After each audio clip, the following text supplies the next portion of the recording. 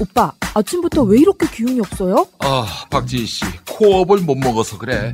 너무 바빠서 코업 주문할 시간이 없어. 김엄마 같은 분들을 위한 코업 정기배송 2+2 이벤트. 코업이 자동으로 결제하고 보내드리는 정기배송 서비스를 시작합니다.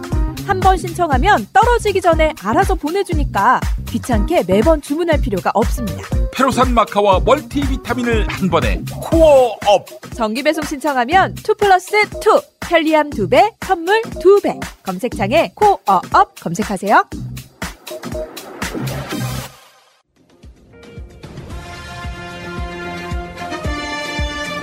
꼭 알아야 할 어제의 뉴스. 박범계 법무부 장관은 어제 윤석열 총장과 만나면서 이성윤 서울중앙지검장을 유임시키겠다고 밝힌 걸로 알려졌습니다. 법무부는 서울중앙지검이 주요 수사를 맡고 있는 데다 전임 추미애 장관식의 검찰개혁에 이성윤 지검장이 주도적으로 참여한 걸 감안한 것으로 풀이됩니다. 여권에서도 이 지검장을 바꾸면 검찰개혁이 후퇴할 수 있다는 목소리가 나왔습니다. 반면 윤석열 검찰총장은 이 지검장 교체를 요구한 걸로 전해집니다.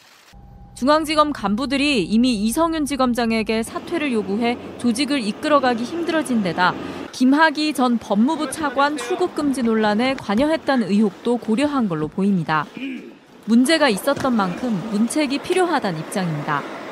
윤 총장의 측근으로 분류되어 온 한동훈 검사장 인사를 두고도 박범계 장관과 윤석열 총장의 입장이 다른 걸로 전해졌습니다. 박 장관과 윤 총장은 인사를 두고 2번 만났지만 다음 주에 추가로 만날지 여부는 결정되지 않았습니다.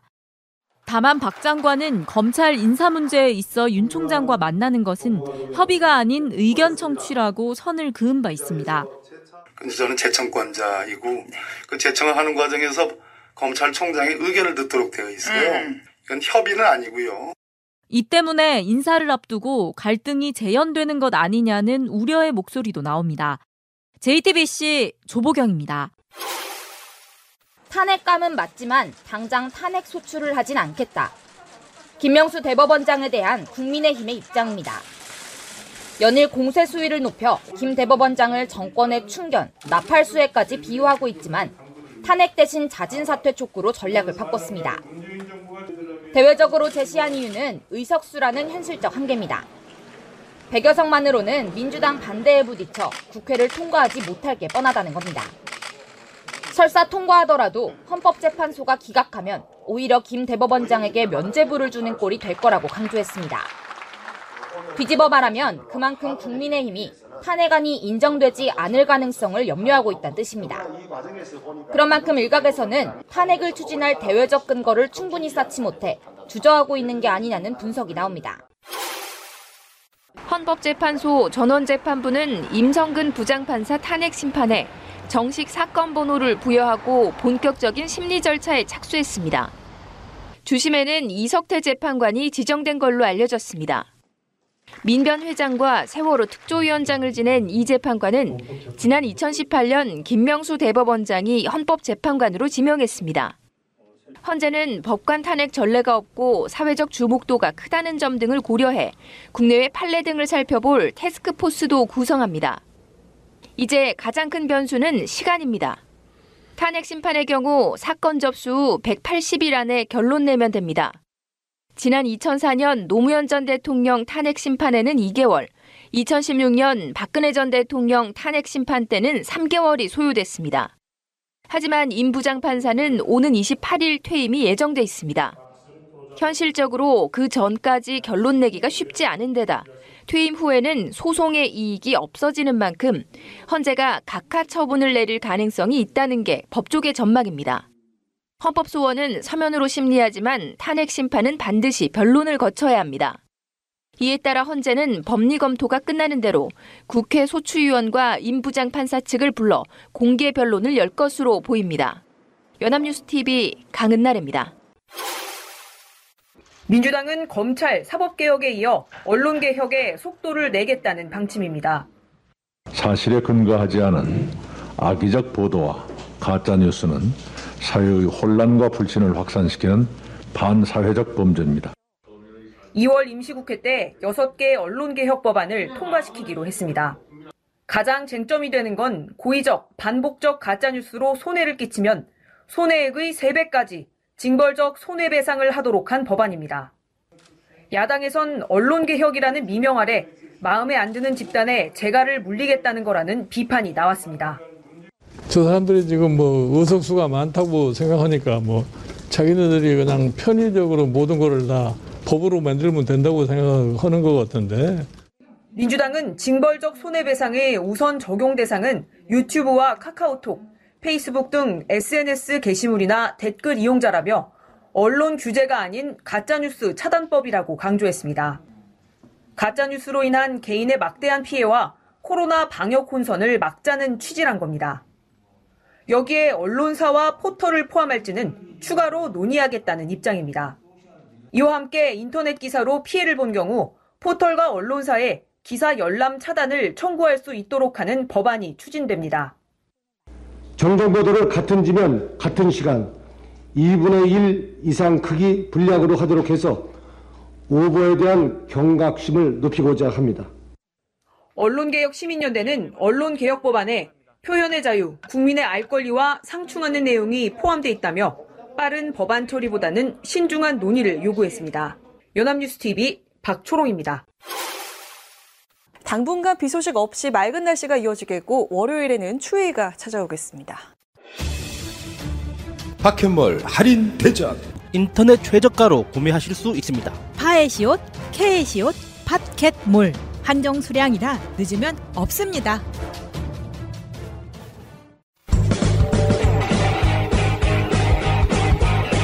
제도로서의 민주주의가 흔들리고 구타는 일은 이제 없습니다. 민주주의가 밥이고 밥이 민주주의가 되어야 합니다. 서울시장 예비후보 인터뷰 정봉주 의원 두 번째 시간입니다. 정봉주 열린민주당 서울시장 후보님 나오셨습니다. 어서 오십시오. 예, 안녕하세요. 정봉주입니다. 예, 저번에 나오셨는데 예. 반응이 너무 좋았어요. 예. 어떻게 저런 걸 언제부터 준비했대 이런 거 있잖아요. 어떠셔서 지금 며칠 안 됐잖아요. 돌아다니신 게. 29일서부터 이제 본격적으로 다녔으니까요. 역사상 최단기간 선거운동 일주일 한 거예요. 이게 한 달만 빨리 나왔어도. 근데 다 이제 버나드 쇼 묘비명에 이렇게 써 있잖아요. 우물쭈물 하다는데 이럴 줄 알았다. 인생은 우물쭈물 하다 살아가는 겁니다. 그냥. 명언 제적이.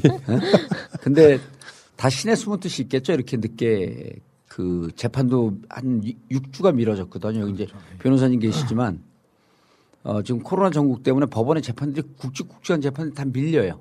원래는 12월 18일 날 끝났어야 될 재판이 1월 27일 날 끝난 거거든요. 근데 그 6주 밀면서 또 그 안에 혹시 결과가 나한테 좋게 바뀌려고 그랬던 거 아닌가 이런 자유를 하면서 살고 있는 거죠. 아, 팔자다 운명이다 뭐. 그렇죠. 이제 근데 옛말에 또 그런 말이 있어요. 나이 50 넘으면 사주도 맥을 못 춘다고. 지 원하는 뜻대로 살면서 가면 됩니다. 의원님이 후보로 나오면서 예. 보험 여건에 판이 많이 흔들리고 있기는 해요. 그 제가 활력도 생겼고 29일 날 선언한 게 판을 흔드는 데 내가 선수다. 아. 그리고 열린민주당의 다른 후보님도 계시지만 제가 나와서 얘기를 하기 시작하고 제 이슈가 타니까 열린민주당의 존재가 좀 올라오는 거예요. 이게 서로 시너지 효과거든요. 그래서 제가 자극적인 것도 던지고 당위 명제적인 것도 던지고 그런데 당원들이 불편할 수도 있고 아니면 당원들이 편할 수도 있지만 제가 게시판 보면은 아주 부정적인 견해였다가 긍정적으로 많이 지금 바뀌었어요.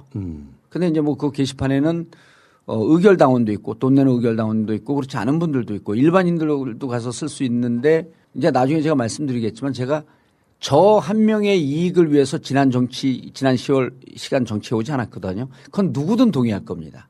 특히 MB한테 격추된 2007년 이후에 한 번도 저를 위한 정치를 하지 않았습니다. 맞습니다. 그래서 이번에 합당도 열린민주당의 미래와 문재인 정부라고 하는 한 지붕 두 가족으로 살고 있잖아요.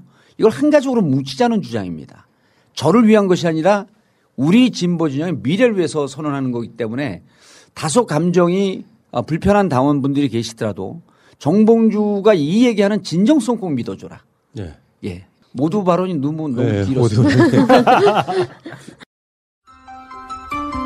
새가 날아든다는 여러분들의 하트를 먹고 삽니다. 잊지 않으셨죠? 하트를 꼭 눌러주세요. 오늘도 감사합니다. 선거에 나오신 분들은 본인이 느끼는 체감이라는 게 있거든요. 예. 어떠십니까? 박빙의 선거가 될 것 같아요. 왜냐하면 한 분은 한 3, 4개월, 4, 5개월 동안 많이 준비했고 7, 8명의 보좌진이라고 하는 분인데 저는 수행비서 딱 한 명 하고 지금 하고 있고 예전에 저를 도와줬던 사람들이 밤 11시서부터 온라인 회의를 합니다. 한 2시까지. 거기서 이제 제가 주는 거 갖고 공약 그 옛날 거 다시 정리해서 만들고 이러고 있는데 그분은 이제 오랫동안 준비를 했고 저는 29일서부터 27일까지는 재판 받느라고 여기 변호사님 계시면 재판 받을 때는요. 아무것도 안 보입니다. 특히 이게 운명과 연관된 재판이니까 내 인생과 27일까지 생각을 못했다. 27일 저녁서부터 지쳐갖고 한잠 자고 그때부터 예전의 공약 또 내가 평상시에 했던 공약을 그때 정리해서 딱 하루 만에 정리해서 29일 날 발표를 한 거예요. 그러니까 불리하죠. 제가 당연히. 불리하지만 어차피 제 인생은 불리한 제가 이제 농담으로 그럽니다. 개똥밭에 구르면서 피똥 사면서 살면서 들이받고 살아온 인생이다. 최고다 진짜. 예? 뭔 여기서 그럼에도 불구하고 그렇게 그 기분 좋게 긍정적으로 살고 있으니 이보다 더한 기쁨이 어디 있겠습니까? 맞습니다. 부딪혔고 지금 또 어때요? 저 두 분은 지금 정봉주 첫 인터뷰잖아요. 가까이 보니까 어때요? 저보다 피부가 더 좋으신데요. 제가 진짜 피부가 비단결 같아요. 믿기 힘드실 수. 잠깐만 닥치시오. 저보다 피부가 훨씬 좋으세요. 근데 고향이 어디세요? 광주입니다. 아. 제가 사투리를 전혀 안 쓴 게 아무도 몰라요. 징하게 써보네. 저는 영광. 그래요? 영광이에요, 영광. 저 부산이거든요. 영광인데 영광은 뭐라 그러냐면 하늘엔 평화 땅에는 영광. 네. 석양엔 노은 바다인 굴비. 영광원전. 예. 근데 그것 때문에 이제 많이 망가졌는데 그래서 제 고향이 영광이 아니라 제 삶이 영광이란 뜻입니다. 난 또 속았네. 생각해보니까 전라도 분 아니신데. 네, 그러죠. 또 그러면 쓰겠어요. 그러죠. 저는 서울 토박입니다. 그렇죠. 예. 그리고 원뿌리는 삼봉 정도전 선생의 경북 봉화. 그 김해의 봉하 마을이 아니라 봉화. 예. 그리고 서울 토박이고. 나와 있는 패널들 포함해가지고 우리 같은 사람들이 사실은 낙곰수 기지잖아요. 요 방송하게 된 시작이 의원님 김총수 김 PD 주기자야 이거니까. 그렇죠. 저는 근데 낙곰수 키즈란 말을 제일 싫어합니다. 낙곰수 프렌즈. 정치인은 정치인이야. 그러니까요. 깜짝 놀래고 있어요 지금. 놀래버렸어. 사실은 개인적인 감에는 그런 게 있어요.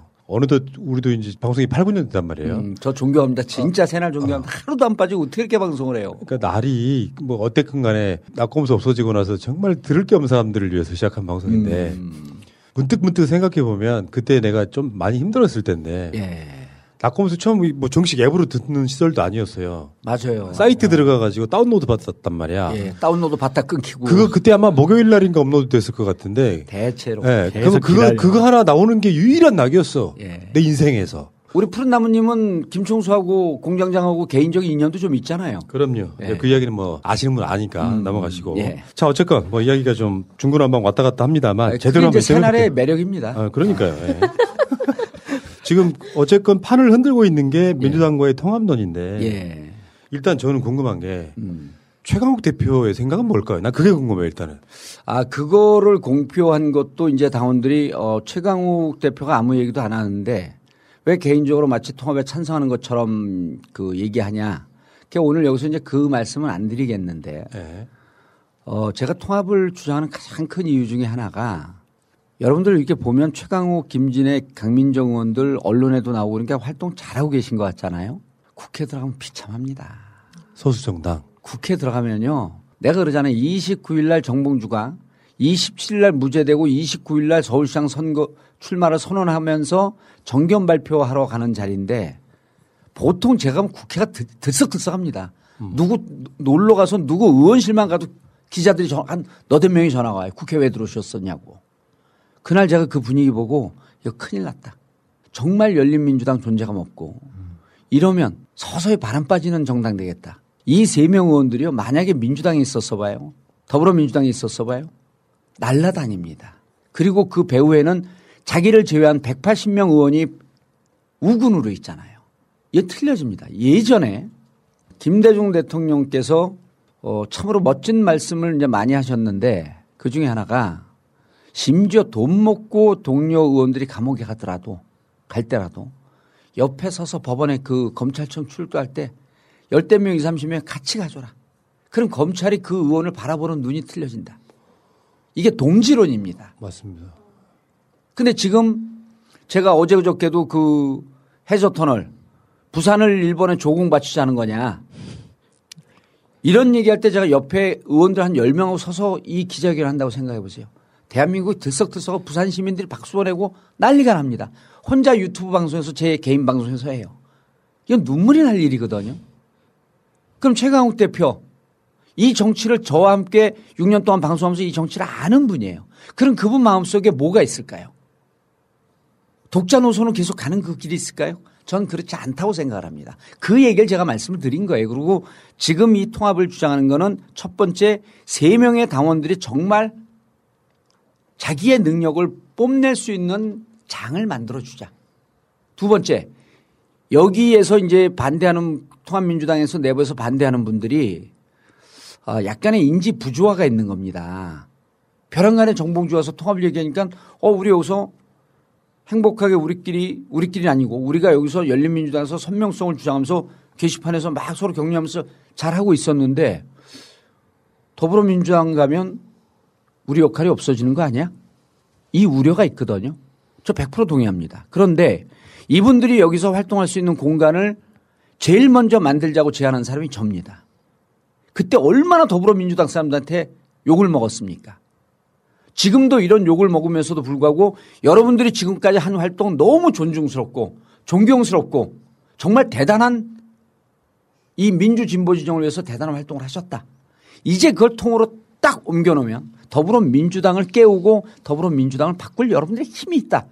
그러니까 우리의 열성적인 민주진보 진영의 자산, 당원분들 그리고 최강욱, 김진애, 강민정 같은 분들 이런 분들이 민주당의 핵이 돼서 잠자고 있는 거대 공룡화돼 가고 있는 그리고 초식동물로서 자칫 잘못하면 정권을 뺏길 수도 있는 이 당을 일깨워줘라.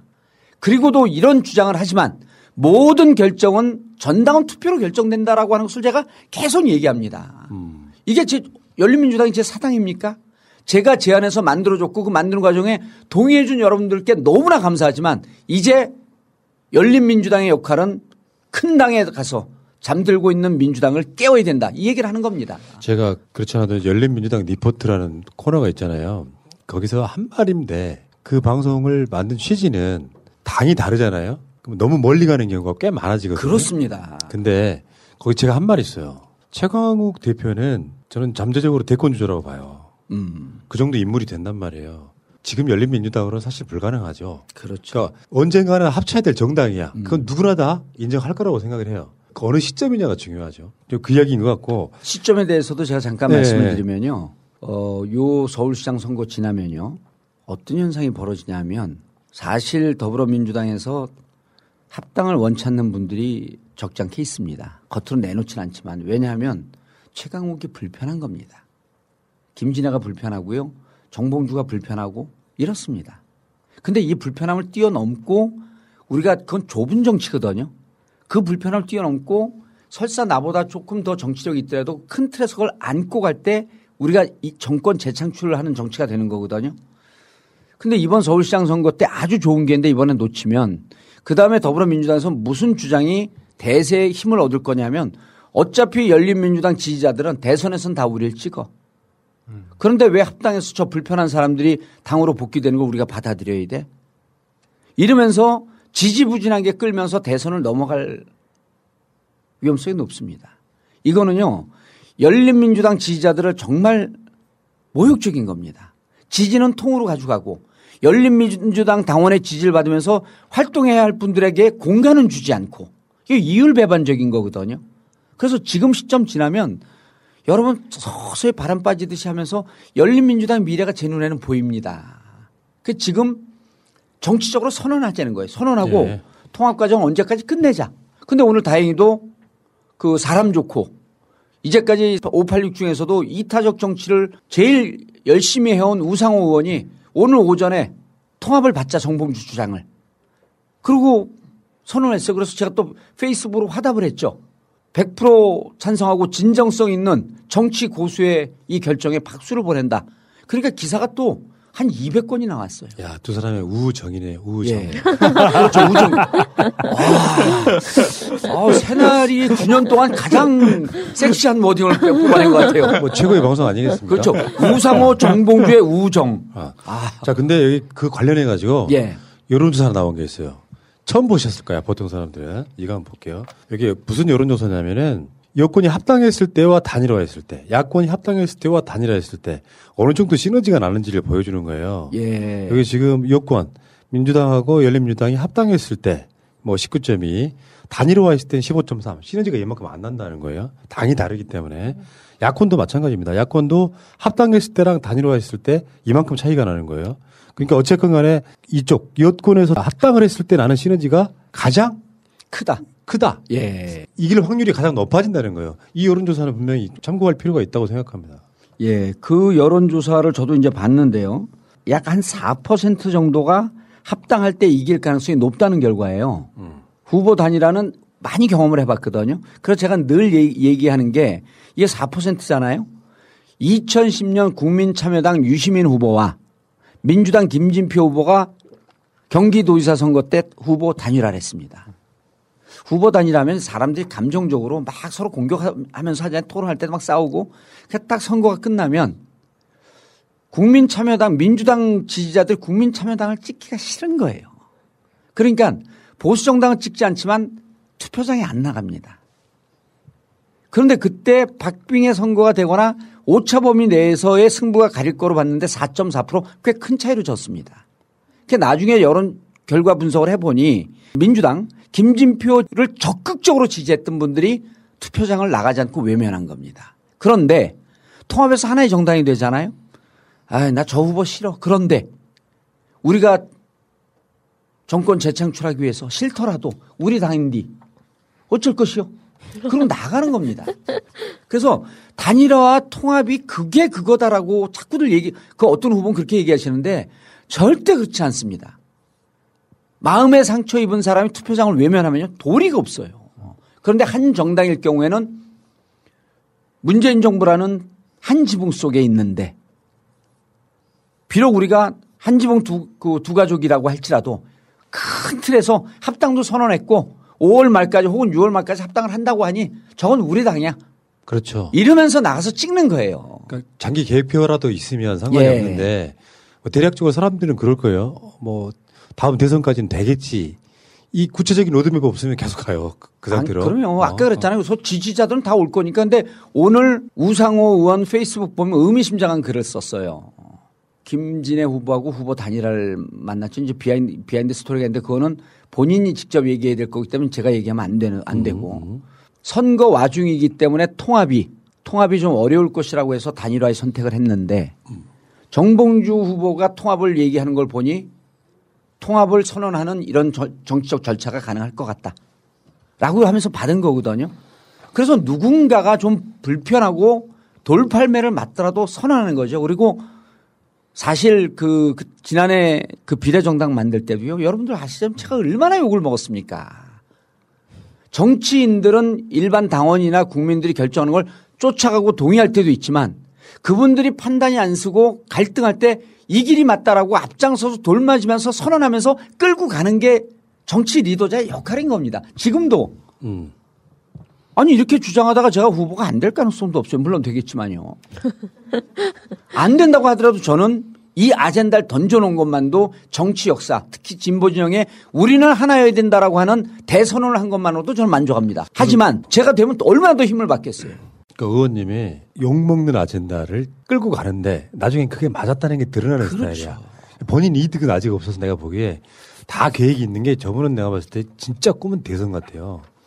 그게 아니고요. 국민들한테 막 빚을 남겨놓고 이 마일리지를 쌓은 다음에 대선 가려고 저러시는 거 아니야? 저는요. 밥상을 차려놓고 막상 먹을 때는 없습니다. 왜냐하면 저 대신에 먹어줄 분들이 많거든요. 그래서 저는 여러분들이 잘 먹을 수 있는 셰프 역할로 족하다. 밥상 차려놓고 재판 받으러 다니시죠? 혹시 그 밥상 어디 있나요? 근데 열린민주당 당원들도 여러 가지 생각이 있을 거 아니에요. 생각이 많을 겁니다. 어떤 분들은 민주당이 너무 무능해 보여서 예. 진짜 매운맛으로 가자 하는 분들도 있을 거고 예. 그러니까 당분간은 그렇게 갔으면 좋겠다 하는 분도 있을 거예요. 당연히 존중하고. 이번 대선 지날 대선 때까지 합당 안 하면 그 이후에 열린민주당의 존재는 정말 쪼그라듭니다. 할 일이 없어요. 시도당 못 만들죠. 그다음 당원들 들어오는 이제 정권이 바뀌었는 또 정권을 우리가 차지했는데 그 정권 차지하고 보수 진영 기득권 진영 보수 진영의 반발을 물리치면서 개혁 정책으로 가야 될 거 아니에요.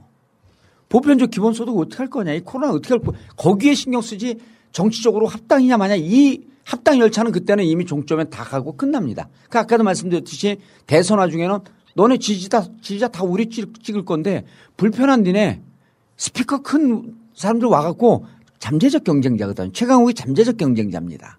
거의 모든 의원들의. 정봉주도 잠재적 경쟁자. 이 경쟁자들이 와갖고 판을 흔들고 그냥 우리 조용히 살고 있는 거 흔드는 게 싫은 거예요. 그런데 정치는 시끄럽고 판을 흔들 때 새로운 가치를 창출하는 거거든요. 전 이 새로운 가치를 만들자는 겁니다. 죄송합니다. 오늘 좀 조용히 가자. 아니요.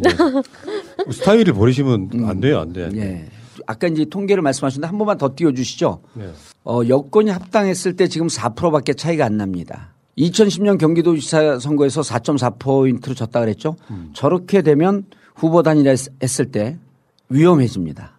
그리고 이번 전체적인 선거를 보면 당시 한명숙 후보와 오세훈 후보가 있을 때 0.6%로 졌거든요. 1% 안에 바뀐 선거로 날 가능성이 높은데 이 여론조사를 어떻게 했냐면 KT에 등록된 일반 전화로 한 겁니다. 그래서 보수적 성향이 강한데 그럼에도 불구하고 50대에서는 여권이 통합해야지 이긴다가 10%가 더 높아요. 투표 의사층이 의사가 가장 높은 층에서 높게 나온 거고 안심번호로 하게 되면 보통 15일에서 20일 걸립니다. 전화번호 받는데. 근데 사전에 제가 비공개할 수 있는 데이터로 우리가 기존에 갖고 있는 많은 DB로 돌려봤을 때는 거의 2배 가까이 차이가 납니다. 아마 그럴 거예요. 이게 가장 보수적인 거예요. 한참 지금. 보수적이고 안심번호는 시간이 없어서 지금 이걸 빨리 돌렸다는 게 이제 그 통신사의 전원이거든요. 그래서 실제로 통합했을 때 이게 가능성은 이 비율보다 훨씬 높아질 것이다. 예. 라는 건 이제 추론입니다. 추론. 여기 이제 어떻건 간에 다른 걸 다 빼고 복잡하게 볼 거 없이 합당하면 시너지가 가장 많이 나는 건 똑같아요. 양쪽 다. 근데 실제로 지금 뭐 여론조사 등에서 이제 기울어진 운동장 같은 느낌이었는데 많이 우리가 회복하고 어떤 경우 1등으로 나가고 있는 경우도 있잖아요. 그렇습니다. 근데 실제로 막상 선거 들어가 보면 상당히 바뀔 것이다. 누구나 예측할 수 있잖아요. 지금 그리고 안심번호로 예를 들어 돌려도 야권은요. 답변 잘 샤이 지지층이 더 많습니다. 여권보다. 왜냐하면 우리가 통상적으로 정치적 의견 표하면 예전에 그 권위주의 정권 시절에 정치적 의사를 표현하고 정부와 반대되는 견해를 하게 되면 곤혹을 치른다 이런 잠재적인 그 공포심들이 있어요.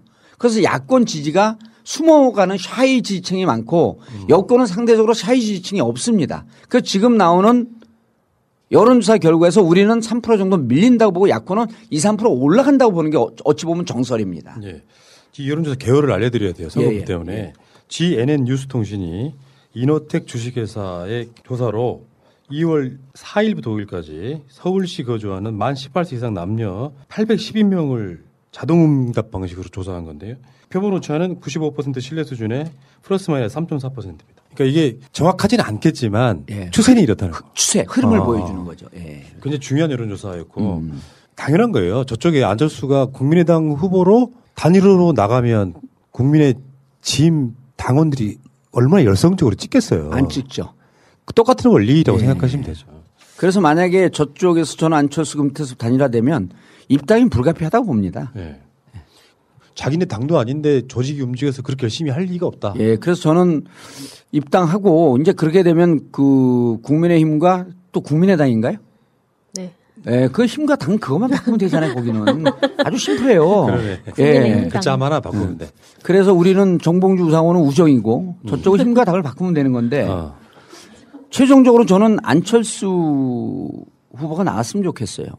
그럼 거기는 본인이 물어봤잖아요. 그 문재인 당시 후보에게 제가 이명박 아바타입니까? 이렇게 물어봤잖아요. 근데 문재인 대통령이 인품이 훌륭하니까 답변 안 했어요. 그리고 안 하고 지금 지나간 시간이 몇 년이 흘렀습니다. 안철수 후보에게 미안해요. 제가 대신 답변해 드릴게요. 아바타 맞습니다. 그래서 아바타 대 저격수의 싸움, 아바타 대 스나이퍼의 싸움. 전 이렇게 갖고 우리 쪽에서 아바타가 나오면 이쪽에서 스나이퍼가 나와야죠. MB 스나이퍼 저격수가. 그렇지. 예, 그 안철수 나오시고 그리고 저도 나오시고.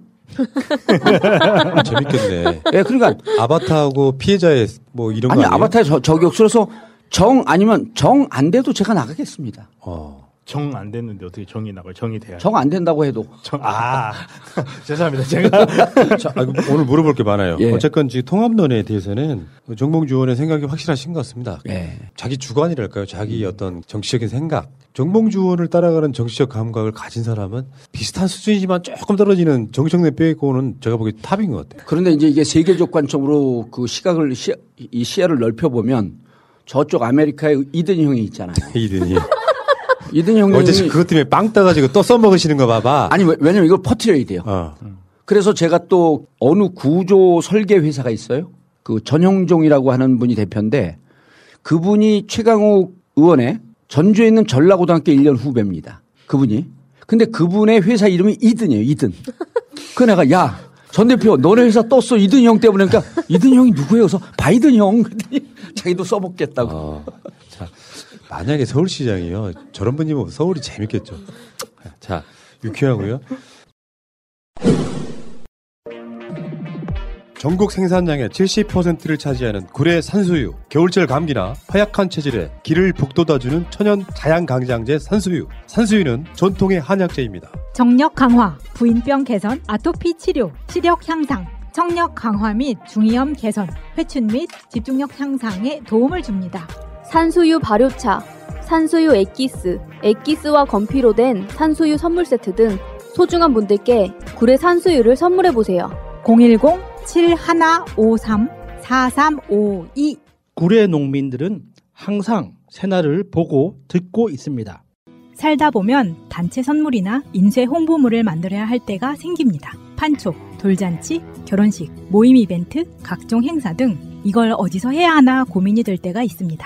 갤러리 기프트는 그간 새날에서 4년 넘게 광고하면서 단 한 번의 클레임도 없을 정도로 열과 성을 다해왔던 기업입니다. 심지어 대표님의 고객에 대한 감동적인 사연까지 보내주신 청취자들도 있습니다. 단체 선물, 인쇄 홍보물, 이제 갤러리 기프트에서 해보세요. 갤러리기프트.co.kr 갤러리 기프트를 검색하시고 홈페이지를 한번 방문해주세요. 오픈마켓을 보는 것 같은 신기하고 다양한 샘플들이 있습니다. 인터넷이 불편하시면 문의전화 1666-5404 1666-5404 새날 듣고 연락했다 하시면 더욱더 잘해주실 겁니다. 곤란한 질문을 몇 개 가져왔습니다. 낙곰수 멤버들이 저번에 논란이 있었잖아요. 예. 뭐 김용민 PD나 주진우 기자 등 해가지고 예. 현 상태는 어때요? 마티형으로서 보면 노출된 건 아니지만 제가 이제 좀 이렇게 갈등을 조정하려고 이게 감정적인 문제니까 그거 했는데 이제 뭐 잘 안 됐고요. 지금 그 상태로 그냥 쭉 가고 있습니다. 단이 두 개 쪼개져서 가는 거랑 비슷한 거예요. 그렇죠. 오래된 앙금이 된다고. 샘플이 좋아요. 그럼요. 네. 시약이 좋으면 백신이 잘 개발이 됩니다. 그런데 이런 거죠. 저는 그 두 분의 감정을 어느 쪽의 감정을 대변할 수도 없고 다만 낙곰수는 우리 4명의 것이 아니거든요.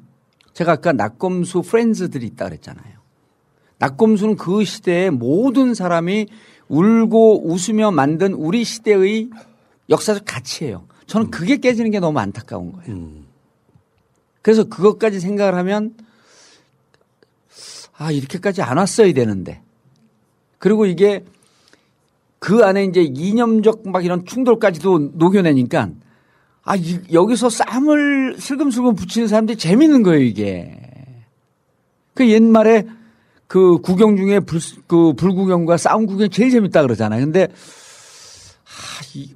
그래서 제가 이번에도 당결과 통합을 얘기한 게 그냥 놔두면 자꾸 우리 진영 내부에서 갈라치기 하고 분열의 씨앗을 만든 사람이 유독 진보 진영에 많습니다. 왜냐하면 다들 똑똑하고 다들 또 한 입하고 날리고 그러니까 내가 너보다 낫다라고 하는 거 꼭 얘기하고 싶은 거예요. 맞습니다.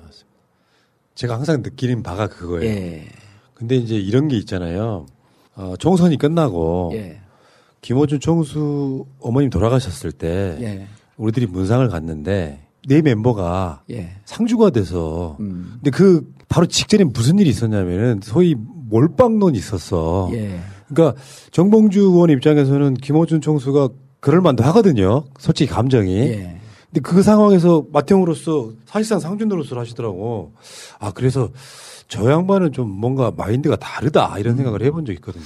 전 개인적인 신조나 철학이 과거를 잊은 국민에게 미래는 없다 그러잖아요.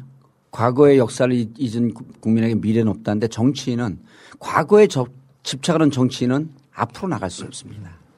그 정치인에게 가장 좋은 덕목이 자신의 아프고 즐거운 과거에 대한 망각이 발달해 있어야 돼요.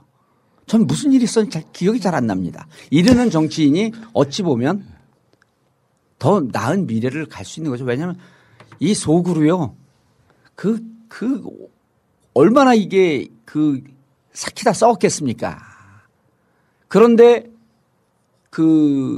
어머니를 잃었다는 가장 인간으로서 슬픈 순간 아니에요. 그럼 우리가 과거 아픈 거는 이건 또 하늘이 그때 털어버리라고 기회를 준 거거든요. 그래서 이제 아무 얘기도 안 하고 다들 선수 아니에요. 4명 다. 김어준 총수 동생도 미리 또 여동생을 미리 보냈어요.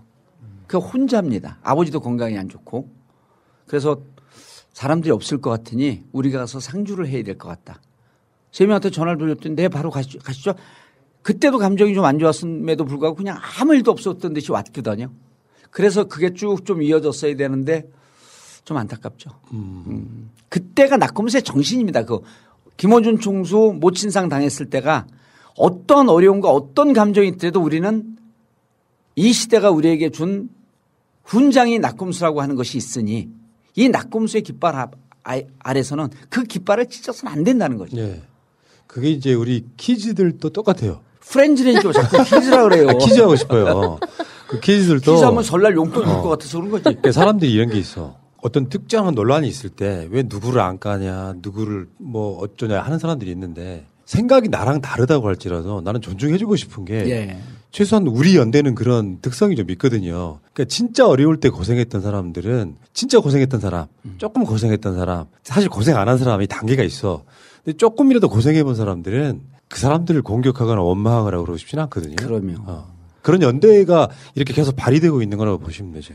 진정한 낙검수 프렌즈들은 서로 싸우는 거를 그렇게 싸움 구경하듯이 막 좋아하지 않습니다. 왜 그러냐면 안민석 의원이 전화 와서 그런 감정의 소유자가 아니고 이제 저하고 뭐 친하게 이렇게 뭐 농담하고 그러는데 그날 너무나 진지하게 형 우리 역사의 낙검수가 어떤 건 줄 알아? 이거 이렇게 놔두면 안 돼. 근데 거의 막 울부짖듯이 얘기를 하더라고요. 지금 말씀하신 그 감정이 그대로 전달이 되는데 그래서 제가 항상 사람들이 차이와 차별을 좀 헷갈려 하는 경우가 많이 있어요. 대충 뜻은 알지만 차이는 결론이 이해입니다. 포용이고 관용이에요. 차이는. 차별은요. 갈등과 분열과 대립입니다. 그러니까 우리는 둘의 생각에 차이가 있었지 너와 나의 차별이 있었다고 생각하는 것 자체가 잘못됐던 거죠. 그렇습니다. 저는 이렇게 생각해요. 지금 이 시대를 지배하고 있는 숨어있는 키워드에 기본적으로 문재인, 낙검수, 세월호 절대 잊으면 안 되는 것들이라고 저는 생각을 하거든요. 그렇죠. 그게 하나의 그 흐름으로 가고 있는 거죠. 네. 그 카테고리 안에 있는 겁니다. 네. 김어준 총수 어머님 장례식 때가 몰빵 이후에 처음 본 거죠. 그 사이에 안 만났을 것 같은데. 그렇죠. 뭐 오다 가다 우연히 뭐 점심 식사를 한번 했고요. 솔직히 한번 이야기해 보세요. 예. 그 김어준 총수가 몰빵론 몰이할 때. 예. 그리고 지지율 빠지는 게 보였었잖아요. 그렇죠. 그때 어떤 감정이셨어요? 솔직하게. 김어준 공장장이 세졌네. 파워가 세졌네. 어떻게 저항할 수 있는 길이 없었잖아요. 같이 욕할 수도 없고. 어떻게 보면 능력의 차이일 수도 있는 거 아닙니까, 솔직히? 그러면 이제 전 능력의 차이를 또 이렇게 얘기해요. 능력은 그 하나님의 선택이었지 나의 선택이 아니었다. 김어준 씨가 그런 이 방송에서 더 파워풀하게 영향력 있는 건 하나님의 선택이지 본인의 선택이 아니에요. 우리 선택으로 대한민국에 태어났습니까? 그럼 아프리카 사람 그 가난한 사람들은 자기의 선택으로 태어났나요? 이건 신의 선택이었던 거죠. 근데 그거를 마치 자기의 능력인 양 뽐내는 사람이 차별을 만들어내는 겁니다. 그래서 저는 뭐 다 이렇게 되는 게 인생이고. 이게 멋있어요. 내가 정봉주 의원님을 진짜 좋아하게 된 게 사람이 기본적으로 의리가 있어. 형님 같은 어떤 품이 어떤 게 있냐면은 본인이 제일 어려울 때 만나거든요. 예를 들면 뭐 재판 받고 그 사이에 만나는 거 보면은 그 사이에도 희망도 잃지 않지만 내가 이런 어려운 상황에서도 남들 돌보거나 먼저 이해하는 굉장히 뭐랄까요 그 살신성이라는 성격을 갖고 있는 분이세요. 그러니까 우리 같은 사람들한테 무리한 요구를 해도 안 받아들일 수가 없어요. 오늘도 사실 무리한 요구죠. 제가 오늘 좀 출연하겠다 그랬어요. 왜냐하면 제가 급해서. 근데 이제 농담으로요. 그 김어준 총수 그 모친상은 가족사로는 슬프잖아요. 우리끼리 넷이 앉아갖고 낄낄 웃으면서 아 어머니가 이 시기에 그 상당한 거 이건 전략적 선택 아니었을까. 서로 좀 만나라고. 네, 서로 만나라고. 그럴 정도로 이제 우리는 찐하고 끈끈한 우정이 있었는데 지금 좀 안타깝습니다. 그리고 또 이 세월이 또 뭔가 해결해 주겠죠. 그죠? 영화의 한 장면 같은 장면이네요. 낙검수 끝나고 나서 거의 한 10년 가까이 사람들이 낙검수 다시 안 하냐. 그렇죠. 한 달만이라도 한번 해봤으면 좋겠다. 뭐 이런 얘기를 하는 사람들이 있는데 지금 현실적으로는 사실 좀 힘들겠죠. 이런 얘기는 하면서 좀 눈물은 좀 나더라고요. 뭐냐면 27일 날 제가 그 무죄 난 날. 다들 그 김영민 PD도 그렇고 주진우, 김어준 다 그렇게 염려를 했었거든요. 그리고 제가 이제 13년 봉인이 풀린 날이에요. 13년 봉인이 풀리다 보니까 박물관에 13년 있었으니까 나이에서 일단 13을 빼자. 그게 73년 소띠다. 거기까지는 됐어요. 앞으로 반말하지 마세요. 죄송합니다. 그리고 27일에 무죄가 난 날.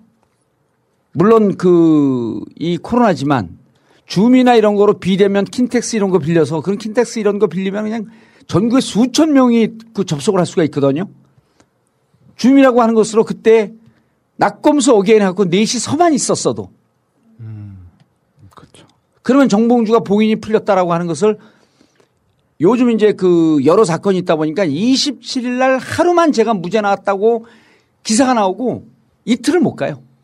이게 왜냐하면 그 미투 의혹으로부터 벗어난 전 세계 정치인 중에 유일한 사례거든요. 그래도 이 무죄 났다는 것도 썩이도 두려운 거야. 너무 큰 사건이었기 때문에. 근데 만약에 28일쯤에 낙검수 어게인 해갖고 30분만 아무 얘기를 안 하고도 어느 한 공간에 우리가 넷이 서서 그냥 눈물을 흘린다든지 웃기만 하고 손만이라도 잡고 있었으면 그 2011년 어려웠을 때 그리고 10년 동안 우리가 언제 다시 만나나 하는 걸 학수고대했던 분들에게 지금 어렵잖아요. 낙검수 때문에. 얼마나 마음의 위안이 됐을까 하는 걸 그 이후에 좀 한 얘기는 한 적은 없어요. 근데 그렇게 모이기에는 이제 너무 눈물이 납니다. 가슴이 아프고. 제가 새날 이야기할 때도 비슷한 이야기를 한 적이 있는데 이명박 때입니다. 노무현 대통령까지 돌아가신 마당이에요. 우리가 정권을 10년 잡았는데 아주 비참한 결말로 가고 있는 상황이에요. 낙검수가 없었으면은 뿔뿔이 흩어져요. 국민들이. 민주시민들이 흩어진단 말이에요. 그러니까 낙검수를 들이면서 희망을 키워오는 거예요, 사람들이. 하나로 뭉칠 수 있다는 게 방송사 다 장악돼 있죠. 아무것도 안 되는 상황에 그 낙검수 나오는 날만 들으면서 일단 재밌어서 들었지만 듣는 사람이 점점 많아지는 게 느껴지잖아요. 그렇죠. 나중에는 막 콘서트 여의도 같은 데서 막 하고 해외도 막 하고 이러면서 지지자들이 흩어지지 않게 했던 그 역할을 그러니까 지금도 낙검수라고 하는 추억하면서 한 번 더 모임을 했으면 좋겠다라는 생각을 하는 분들이 많을 거라고 생각이 들고요. 제가 이제 과거 얘기 자꾸 하는 게 별로 재밌지만 2007년도 다스 BBK 싸울 때 그 위원회 소속 의원들이 한 5-6명쯤 됐어요. 처음엔 기자회견 때 같이 쓰다가 점점 없어지고 뛰다 보니까 뒤에 아무도 없이 저 혼자 뛰고 있었던 거예요. 그런데 심지어 지금 잘 나가는 정치인 중에 한 분이 형 왜 그렇게 정동영 후보였거든요. 정동영 걔도 아니면서 왜 그렇게 BBK 다스를 갖고 왜 이렇게 앞장서? 형 다쳐 이래요. 그래서 내가 뭐라 그랬냐면 나는 정동영 계도 손학규 계도 아니다. 나는 민주당 계다. 그 민주당 후보가 나왔으면 내가 경선 과정에서 지지하지 않았던 후보라도 나는 민주당이라고 하는 가치를 위해서 목숨 걸고 싸우고 저런 사기꾼이 대통령 되는 걸 난 결코 용납할 수 없다. 그때 달리는데 저를 말리는 의원들이 더 많았습니다. 그때 지금 열린민주당 통합주장하면서 욕먹는 건 이건 그때는 정말 감옥 간다라고 하는 게 거의 기정사실화 됐어요. 2011년 낙검수 할 때요. 우리 낙검수 인기를 끌고 난 다음에요. 저녁에도 그림자 있는 길로 가지 않았습니다.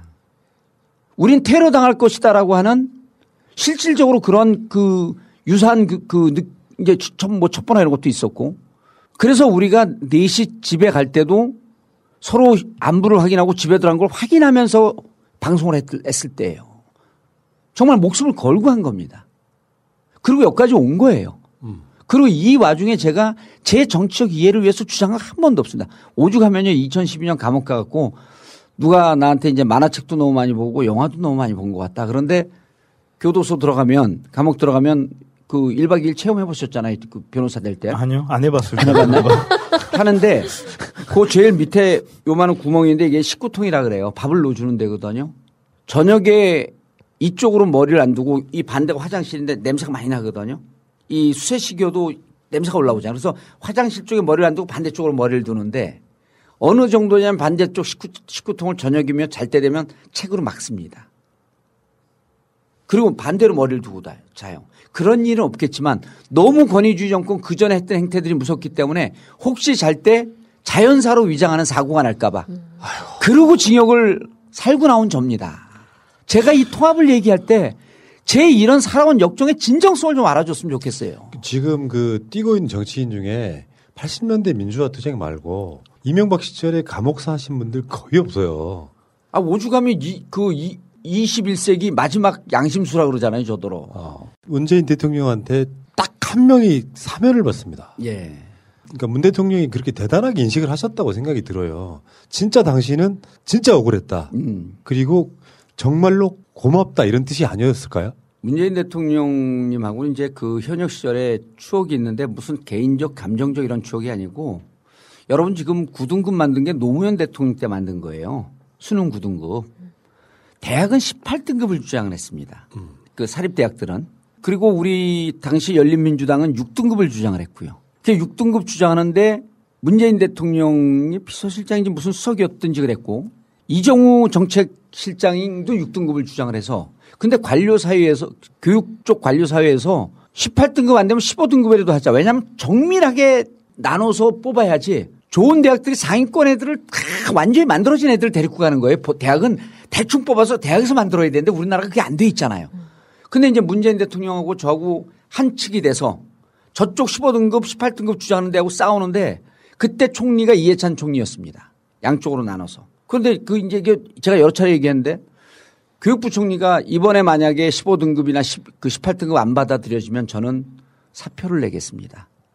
몸도 마음도 지쳤습니다. 그런데 이 라운드 테이블인데 저 끝에 앉아갖고 교육부 총리 있고 제가 이제 초선이지만 간사니까 여기 있어 이제 그래갖고 제가 팍 붙었죠. 지금 협박하는 거냐고. 그랬더니 저 멀리서 지금 뭐라 그러셨습니까? 똑같아. 깜짝 놀랐죠. 근데 이해찬 총리는 아시더라고. 저분이 무서운 분이라는 걸.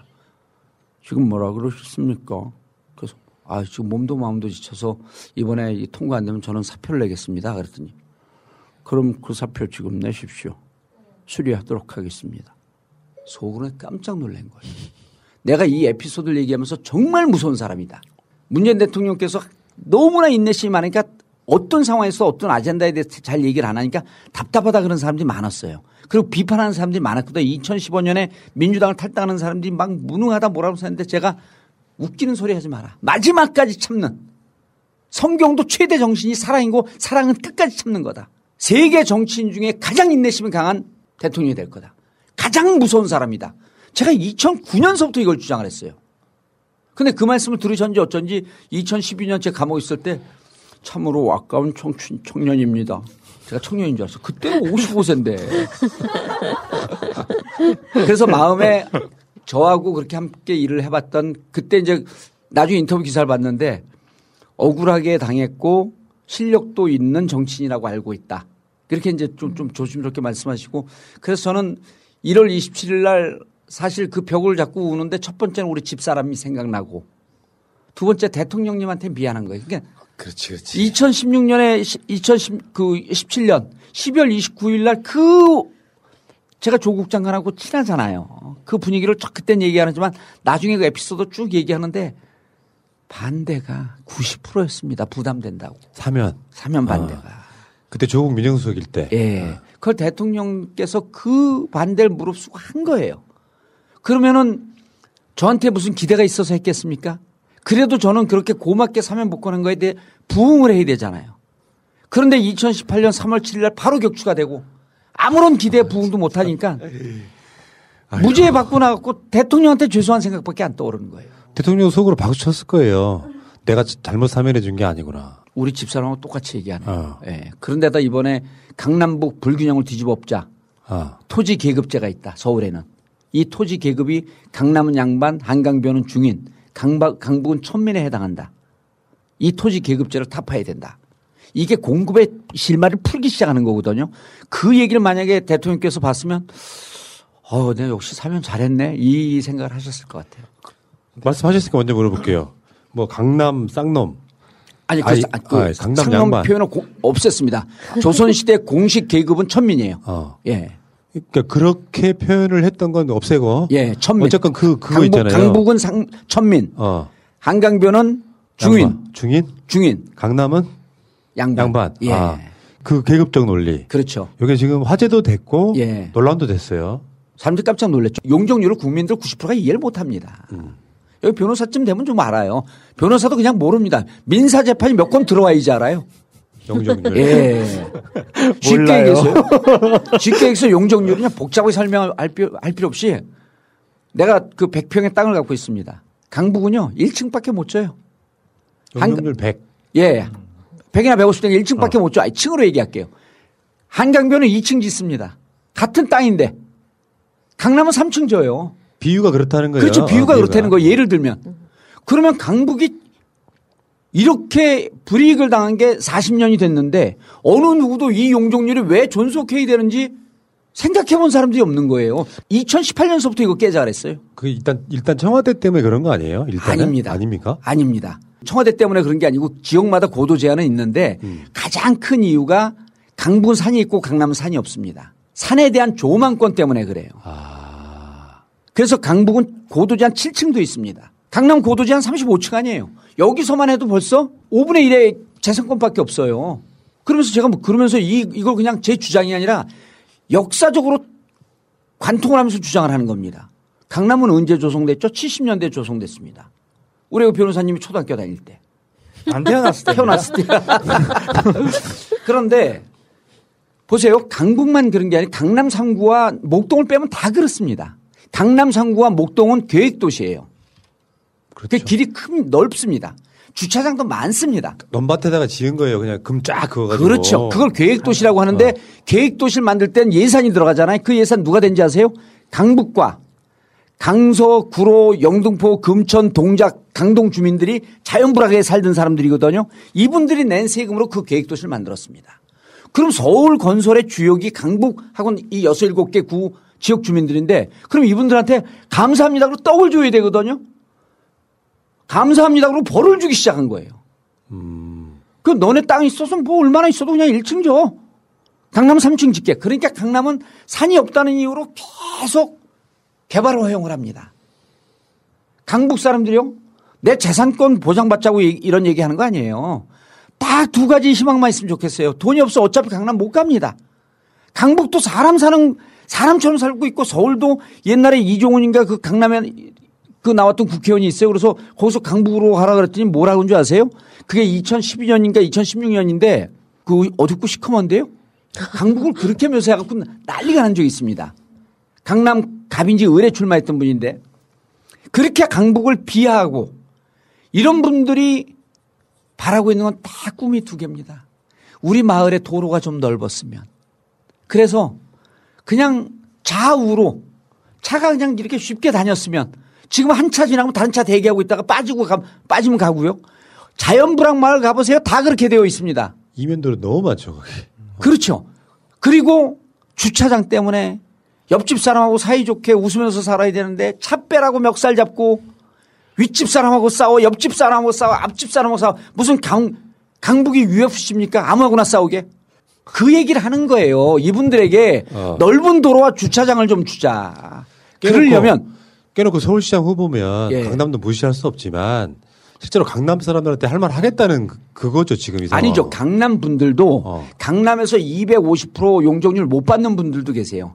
서울을 250이나 300으로 일단 다 통일하면 그리고 강남은요. 이게 이제 교육학에서 중요한 건데 공부 잘하는 친구들은 굳이 학교에서 신경 쓰지 않아도 공부에 대해서 취미도 있고 열심히 하면서 자기 실력을 올립니다. 그런데 중하위권 애들은요. 선생님이 세세하게 알려주지 않으면 못 쫓아가요. 그래서 중하위의 포인트를 맞춰갖고 처지는 아이들이 없도록 다 잘 쫓아올 수 있게끔 선생님이 교육시키는 게 핀란드 교육 방법의 핵심입니다. 그래서 잘하는 아이들은 상위권은 저절로 잘하니. 자, 서울에서 잘 나가는 지역 강남은 저절로 잘하니. 거기에는 굳이 필요 없습니다. 다 아파트에 관리비도 많이 내, 아파트도 무슨 개량에 다 잘하고 있으니 거기는 규제해갖고 제어하는 이런 것만 안 해줘도 돼요. 근데 강북은 너무 많은 불이익을 이제까지 주다 보니까 뭐 어떻게 됐냐면 강북이요. 이게 7개 지역하고 40년 동안 영양실조가 걸렸습니다. 근데 영양실조 걸렸는데 건물 좀 올리겠습니다. 그러면은 아니에요. 다이어트 하세요. 40년 영양실조 걸렸던 강북에게 다이어트 하라고 40년 동안 요구하고 있습니다. 죽어날 지경인 거죠. 이 불평등을 저는 깨고 무조건적 개발 아니라 이 불평등을 깬 데서부터 서울을 다시 보자는 겁니다. 이런 마인드를 말씀하신 분은 처음이에요. 처음. 솔직하게 말씀을 하시는 거라고 나 일단 봐요. 자, 근데 보니까 이번에 그 대규모 주택 공급 공약 이런 것도 하나 내셨더라고요. 그 핵심은 뭐예요? 이렇게 돼서 이제 평균은 이제 300%라고 시작 지점은 300%라고 생각을 해보시자고요. 그런데 용적률을 300% 줘도 강북 분들은 자기 개발 능력이 없습니다. 그러면 이명박식 뉴타운이 되는 거예요. 또 재건축이나 재개발을 하면 다 쫓겨나야 됩니다.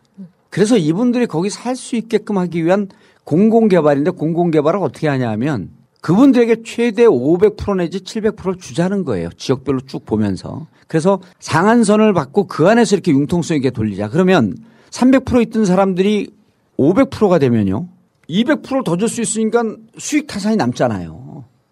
한 700 줬다고 생각해 봅시다. 그럼 200%를 더 얻으면 그 200%만 더 있어도 개발 수익이 되니까 쫓겨나지 않고 거기서 내 돈 거의 없이 또 도로가 넓어지니까 서울시 예산 좀 들어가도 됩니다. 그래서 200%는 당신들이 그냥 가지십시오.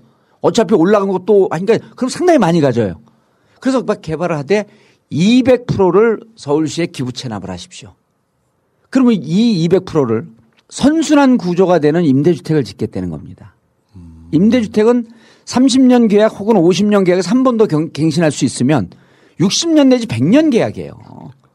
중국은 토지가 국가가 소유하고 있잖아요. 그리고 50년 갖고 내가 막 사고 팔고 하지 않습니까? 그래서 임대주택을 30년 내지 50년을 하고 그 임대주택을 17평에서 43평까지 짓자는 거예요. 그러면 신혼부부가 17평에 살다가 애가 하나 남으면 25평으로 갔다가 애가 둘이 남으면 33평으로 갔다가 애들이 또 결혼하고 손주 나면은 43평으로 갔다가 애들이 분가하면 다시 25평, 17평으로 나이 들어서 내려오는 이 안에서 선순환 구조가 되는 것을 하고 근데 어느 분들이 야 우리 임대주택 싫어. 우리 동네 들어오는 거 싫어. 임대동을 따로 짓자는 거 아닙니다. 그 안에 섞어갖고 소셜 믹스를 하자는 건데 우리 임대주택 안 받을래. 그런 데들은 용적률을 늘릴 필요가 없다는 겁니다. 왜냐하면 사회적 합의에 거절한 거기 때문에. 그래서 사회적 합의에 동의하면 당신들 개발을 해서 쫓겨나지 않고도 살 수 있다. 그러면 임대주택도 오케이 하면 17평짜리 신혼부부가 들어오기 시작하면 마을에 아예 울음소리가 울려 퍼지기 시작한다. 예, 이게 불평등을 갈아엎은 다음에 공공주택을 짓자. 자, 그리고 그러면 이제 여기서요 사람들이 그럼 서울이 뭐 과밀도가 지금도 과밀도예요. 그리고 그러면서 이제 저는 뭘 주장을 하냐 하면 이렇게 주되 땅은 좁고 하늘은 높다예요. 지금 건폐율이 한 60% 됩니다. 건폐율은 100평이라고 하면 건물이 주저앉을 수 있는 평수를 건폐율이라고 하는데 60평인 거로 50이나 40으로 낮추자는 거예요. 그럼 좁아지면서 높아집니다. 홍콩과 싱가포르의 연상이 되죠. 그럼 좁아지면 토지가 넓어지니까 거기다 나무를 심자는 겁니다. 공원을 만들고. 그래서 서울에 5천만 호를 만드는데 향후 1년에서 4년, 5년 정도의 임기 중에 1,500만에서 1,800만 그루를 심을 수 있어요. 그러면 5천만 그루 심으면 서울이 2도가 떨어집니다. 온도가. 그리고 서울의 환경과 미세먼지가 사라져요. 이 푸른 잎이 미세먼지를 먹잖아요. 그러면 이게 환경 문제도 해결되고 지금 얘기하고 있던 불평등도 해소가 되고 서울이 더 조금 높아질 뿐이 그리고 산은요. 이게 산에 대한 조망권 할 때 나 서울시 공무원들한테 그랬어요. 산이요? 20대 30대들이요. 새벽별 보고 출근했다가 밤별 보고 퇴근합니다. 산은 언제 가서 봐요? 산은 가서 보는 겁니다. 이걸 강북을 억제하다 보니까 무슨 현상이 빚어지냐면 강북 35평이에요. 5층이야. 그 강남은 강남 사람들은 한강도 보고 강북이 낮으니까 산도 다 보고 강북 사람들은 산도 못 봐. 길도 좁아. 주차장도 없어. 이 불평등을 그 용적률이라고 하는 토지 계급제를 철폐하자. 나무는 공무원들이 다 찾기가 힘이 드니 나무 심을 수 있는 장소를 찾아서 제공하는 분들에게 나무 한 그루당 얼마 정도의 사이버머니, 서울 사이버머니를 축적해서 그분들이 쓸 수 있는 지역화폐나 이런 등등으로 주자는 거예요. 이게 제가 도입하고자 하는 목파라치입니다. 목파라치. 나무 심을 곳을 찾아줘라. 심을 곳을. 목파라치. 그리고 6차선 이상의 도로는 중앙선에 약 2m 플러스 마이너스 정도의 나무를 심자. 대구가 그렇게 돼 있습니다. 대구는 중앙선에 나무 심고 난 다음에 전체 도시 온도가 1에서 1.5도가 떨어졌어요. 또 한강이 서울에 있는 게 23개의 교가 한강을 가로질러 갑니다. 그 인도 걸어가 보셨어요? 인도가 요 책상만 합니다. 자전거도 못 타고 가고 걸어가면서도 부딪히고 근데 밑에 구조만 잘 정비하면 이 2m 되는 거 한 7, 8m 정도 인도를 늘릴 수 있습니다. 그 한강을 걸어서 소통이 되는 한강을 만들자. 자전거도 갈 수 있고 그러면은 매연 때문에 못 가거든요. 그래서 차도와 이렇게 넓어진 인도 사이에 화분형 나무를 심자.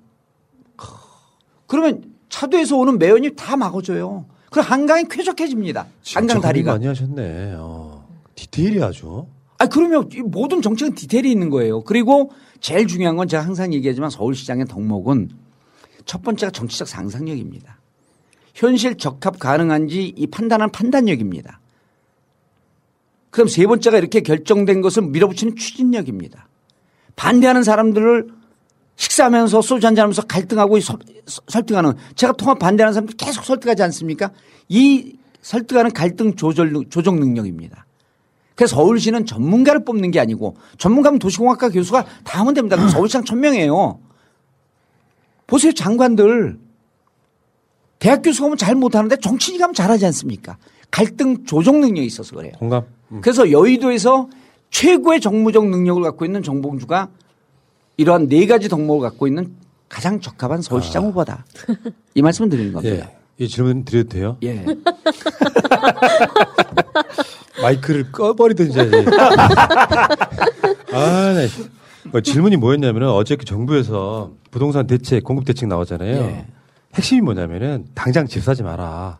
기다리면 나온다. 이런 거거든요. 예. 정부하고 서울시하고 보조는 어떻게 맞추실 생각이세요? 일단 중앙정부 정책이 제일 맞는데요. 용적률은 서울시 관할입니다. 용적률은.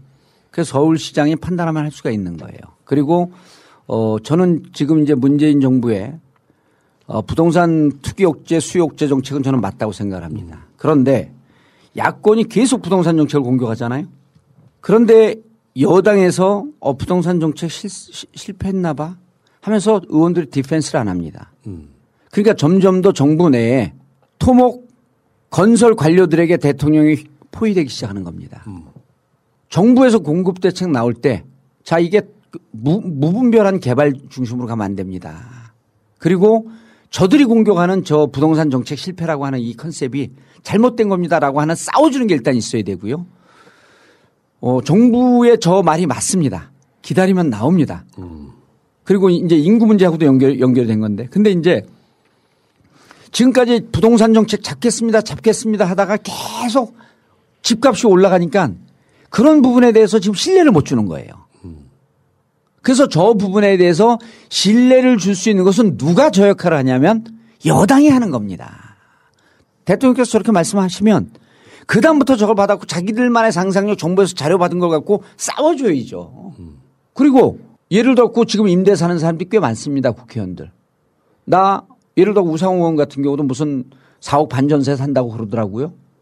그런 분들이 내 집 없는 사람들이 정부 정책에 맞춰서 나 집 안 사겠습니다. 쇼 같지만 선언하는 이벤트도 하는 거예요. 국민 여러분 집 사지 마십시오. 쏟아져 나온답니다. 지금 집 사면은 폭락했을 때 집값 떨어졌을 때 물론 집값 떨어진다면 다들 싫어하지만 또 올라간 사람들은 집 없는 사람들은 또 있거든요. 찬성을 하기 때문에 이 정부의 정책을 여당 의원들이 뒷받침해 줄 수 있는 싸워줄 수 있는 게 필요한데 이렇기 때문에 열린민주당 의원들이 가서 정봉주의 상상력과 그들의 입법 능력을 갖고 싸워줄 수 있는 사람들이 안으로 들어가야 되는 거예요. 그렇죠. 그래서 통합이 필요한 겁니다. 훌륭하시다. 기승전 통합입니다, 저는. 네. 자, 알겠고요. 브라질 아마존 지역에 자생하는 식물로 신의 선물이라 불리우는 타히보. 그 타히보의 껍질에서 고온 추출된 타히보차. 면역세포를 연구하는 사람들이 추천하는 최고급 차. 현재 많은 타히보의 연구 논문들이 발표되고 있습니다. 타히보는 면역력이 필요한 많은 의약품의 원료로 사용되고 있습니다. 효능은 홈페이지에서 확인하세요. nktaheebo.com. 미국, 일본 등 이미 선진국에서는 30년 전부터 애용되고 있습니다. 소중한 내 몸에 NK 타히보차를 선물하세요. NK 타히보차를 마시다 보면 자연스럽게 몸이 건강해짐을 느끼실 겁니다. 검색창에 NK 타히보를 검색하세요. NK 세포할 때 NK. 타이보가 아니고 타히보입니다.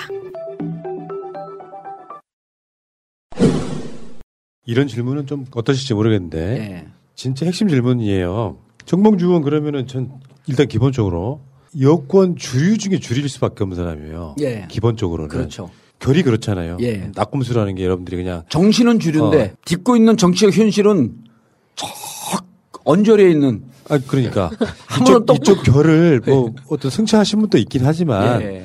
이쪽 결의 가장 정신적으로는 주류인데 예. 현실적으로 본인한테 남는 건 하나도 없는. 예. 사실 자기 이익은 사실상 거의 없는.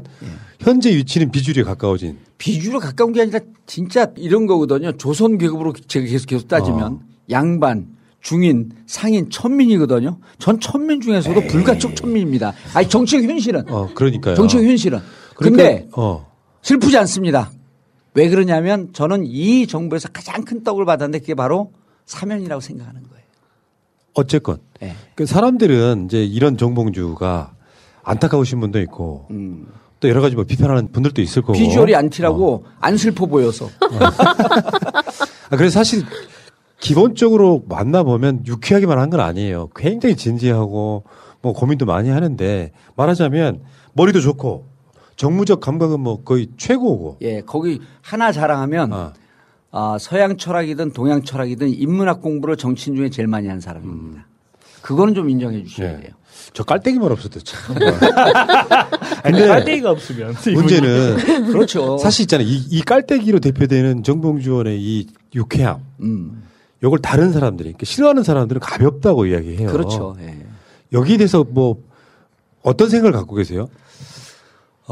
저는 가볍다는 표현을 쓰지 않고 경쾌하다는 표현을 씁니다. 경쾌하다는. 그리고 제가 이제 아까 인문학 얘기했는데 공자, 맹자, 동양의 철학에서는 가장 공인에게 중요시하는 게 골개미입니다. 골개미가 영어로 얘기하면 유머예요. 공인과 정치인들은 유머로 써야 된다. 그러면서 도울 선생님이 뭐라고 얘기하냐면 웃음이 없고 유머가 없는 정치, 권위주의적 정치, 근엄한 정치는 반드시 권위주의에 빠지고 권위주의 정치는 부패하게 마련이다. 그게 부패할 수 없는 정치인입니다. 그래서 그 부분에 대해서 가볍다라고 하는 분들도 실질적으로 제가 잘 안 가벼운 사람이거든요. 오히려 사람들 이렇게 몇 번 만나면 어렵다 그래요. 근데 낙검수 때 우리의 권위주의를 깨기 위해서 제 컨셉으로 경쾌한 컨셉으로 갔던 거예요. 그리고 실질적으로 아주 긍정적인 성격의 소유자고 그래서 가볍다라고 비판하는 분들도 부탁을 해요. 오케이 동의. 근데 그 다른 면도 혹시 그러니까 그 인지 부조화에서 저건 하나의 편견으로 가벼운 사람 이렇게만 보지 말고 정봉주가 주장하는 오늘도 정책 얘기 많이 했잖아요. 그러니까 다른 후보들도 물론 하겠지만 아 저런 얘기도 할 줄 아네? 이런 것도 한번 좀 열고 봐줘라. 이제 제가 열린민주당 아닙니까? 열려야 됩니다. 뭐든지. 저는 어쨌든 저도 서울 시민이니까 예. 서울 시민이 잘 사는 방향에 대해서 여러 가지 얘기를 해주셨는데 예. 저는 서울 시민이 자부심을 느끼면서 살고 싶거든요. 예. 그러니까 약간 뭐 외국 사람들이 한국에 왔을 때 한국에 이제 많이 오게 될 것 같은데 예. 서울에서 산다. 서울에 왔다라는 거에 대해서 자부심을 느낄 만한 뭔가가 있었으면 좋겠고 그게 좀 얘기예요. 문화적인 거였으면 맞습니다. 좋겠는데 그런 거에 대한 정책 같은 게 있으신지. 예, 저는 이제 기본적으로 이 무척 중요한 지적이에요. 그 미국에서는 워싱턴인데 예를 들었고 외국에서 딱 만나면 Where from 그러거든요. 어서 왔어 이제 그 동남아시아에서 그러면은 미국 사람들은 다 from the United States 하든지 아니 아메리카 하든지 이러거든요. 근데 뉴욕 사람만 I'm from New York 그래요. 뉴욕에 대한 자부심입니다. 뉴욕의 자부심은 뭐냐면 그 스카이프 고층도 자부심이지만 사실은 그쪽의 예술 공간 때문에 뉴욕이 자부심입니다. 예? 뮤지컬 이런 게 그 라이온킹 같은 경우 라이온킹 건물이 있어요. 그리고 지금 라이온킹을 7년, 8년, 10년 동안 거기서 계속 공연합니다. 이게 뉴욕의 힘이거든요. 그래서 시장의 영역에 놓지 말라고 제가 이제 다른 우리 그 1대1 토론 때도 했는데 시장의 영역에 놓선 안 되는 게 교육, 의료. 그 진주 의료원 폐지했잖아요. 적자 본다고. 시장의 영역에 놓지 말고 투자해갖고 질을 올려줘야 되는 겁니다. 교육도 그렇죠. 교육 장사하면 안 되는 겁니다. 마지막이 문화입니다. 문화는 언제 흥하죠? 문화는 무조건 돈을 먹고 사는 생명입니다. 서울시가요. 지금 지적했듯이 문화에 대한 인식을 높이고 문화에 대해서 무조건 예산 올려주고 문화예술인을 우대해서 대학로를 문화특구로 만드는 그래서 그분들이 다 적자예요. 어느 그 극단이든 적자 보면서 행복하게 연극할 수 있는 이런 걸 만들어줘야 되는 겁니다. 그래서 문화는 박근혜 대통령이 문화 강국을 했는데 그 차은택인지 이상한 사람 밀어주려고 그랬던 거고 포인트는 맞았는데 잘못 간 거죠. 그래서 저는 문화가 사실은 어찌 보면 사람으로 따지면 문화는 정신세계하고 똑같은 겁니다. 그래서 저는 100% 동의하고 여기서 이제 한 발 더 나가면요. 그 넷플릭스하고 블록버스터라고 하는 그 비디오 대여점이 있어요. 2000년도에 넷플릭스보다 블록버스터가 1000배의 가치가 있었는데 넷플릭스를 팔러 갔어요. 로드 헤이스팅스가 팔러 갔는데 얼마 줄까요? 그러니까 5천만 불 달라 그러니까 콧방울 끼면서 아웃. 그 로드 헤이스팅스는 이것을 DVD로 넘어간 다음에 스트리밍 서비스로 갈 미래를 봤었던 겁니다. 2009년도에 블록버스터 파산. 2019년에 넷플릭스가 자체 제작한 로마라고 하는 작품이 아카데미상 수상을 하면서 넷플릭스가 지금 전 세계를 먹지 않습니까? 그 문화는 미래에 대한 생각과 상상력입니다. 그 대한민국에 이미 K-팝 있죠? 그리고 지금 그 뭐 있습니까? K-푸드 있죠? 또 뭐 있어요? 최근에 뜨는 거. K-웹툰이 있습니다. 웹툰. K-웹툰을 영화로 만들어 달라고 미국 친구들이 청원을 올립니다. 백악관에. 이미 문화는 세계 초강국이 된 거예요. 그럼 여기에서 민간 시장에서 저렇게 열심히 하는 분들에게 정부나 지방정부 예산이 들어가면 엄청난 시너지 효과가 납니다. 문화는 복잡하게 생각하지 마십시오. 시장 영역에 있지 않은 건 돈 벌려고 하지 말고 시장 영역에 있지 않은 교육, 의료, 문화예술은 투자입니다. 야, 시간만 있으면 한 서너 시간 얘기하고 싶죠. 뭐 이렇게 자판기 뭐 던지면 답이 바로 나오는 건 컨텐츠가 준비되어 있기 때문이고요. 아까 말씀하신 게 이제 힌트를 얻었는데 혹시나 서울시장이 되신다면 지금 서울의 구호랄까 이런 게 아이 서울유잖아요. 예. 그때 엄청 말이 많았어. 이상하다고. I'm from 서울 진짜 멋있을 것 같지 않아요? 서울에서 나 왔다고 하는 자부심이 I'm from 서울. 네. 저는 이제 그때 구호는 봉주루 서울이었어요. 왜냐하면 이게 의미가 있는 게요. 봉주루 서울이라는 게 봉주루가 불어 아니에요? 문화의 다양성을 얘기하겠다는 거예요. 지금 우리가 미국 문화 일변도로 갔잖아요. 유럽 문화가 얼마나 건강합니까? 자, 공지 하나 드릴게요. 지금 방송 중간에 한 2, 3분 전에 예. 새날 커뮤니티 여기다가 설문조사를 하나 넣었어요. 이거 굉장히 정확도가 높은 거예요. 그래요? 참여하면 보통 한 몇만 명씩 투표를 하거든요. 정봉주 전 의원이 써 올린 민주당과 열린민주당의 통합론. 여러분 생각은 어떻습니까? 라고 물었어요. 간단해. 통합 찬성, 통합 반대 투표해 주시는데 지금 그 사이에도 벌써 공지도 안 했는데 약 300명 투표해가지고요. 78%가 찬성을 하고 있습니다. 감사합니다. 네. 자, 마지막으로 이제 시간 저는 정확하게 지켜드릴게요. 네, 나중에 우리 청교육 오면 제가 곰탕 드릴게요. 제가 그 질문을 하고 싶었는데요. 예. 제가 청교육을 김용민 그쪽에서 주문해서 열심히 먹고 있거든요. 저희 PPL 언제 주시나요? 안 왔어요, 여기? 안 왔어요. 깜짝 놀래가지고. 진지해지면 안 돼?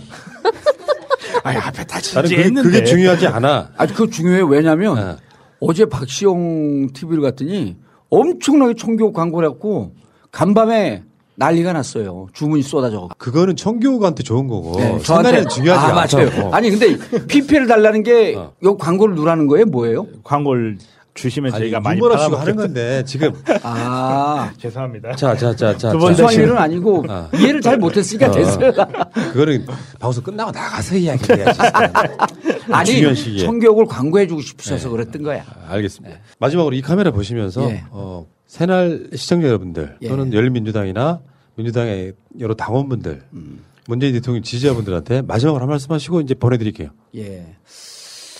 새날 시청자 여러분 그리고 열린민주당 의결당원 그리고 일반 당원 여러분 지난해 열린민주당 만들 때 사실은 우리는 문재인이라고 하는 한 지붕에 전략적 이별을 하면서 두 집안으로 나눠져 있었던 겁니다.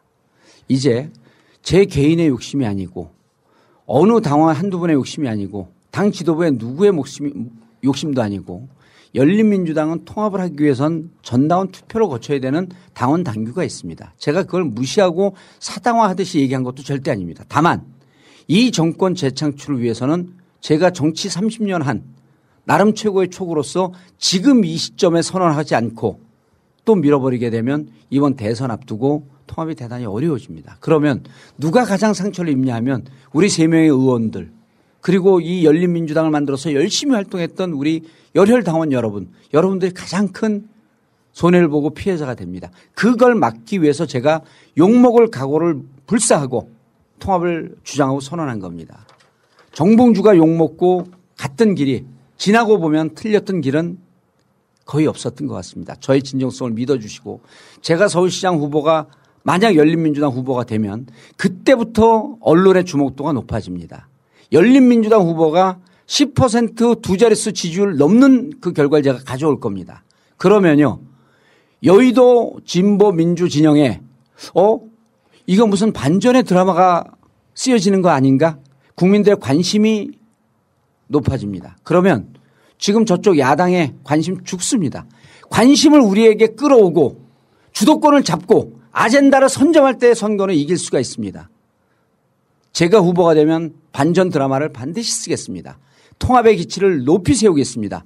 그리고 저쪽에서 이기기 위해서 모든 꼼수를 다하는 후보 단일화가 잘못되었다라고 하는 것을 국민 여러분들이 검증할 수 있는 그런 기회를 잡을 수 있도록 노력을 하겠습니다. 열린민주당 서울시장 후보 기호 2번 정봉주였습니다. 정봉주를 택하는 순간 세상은 맑아집니다. 감사합니다. 이야, 시원시원하시다.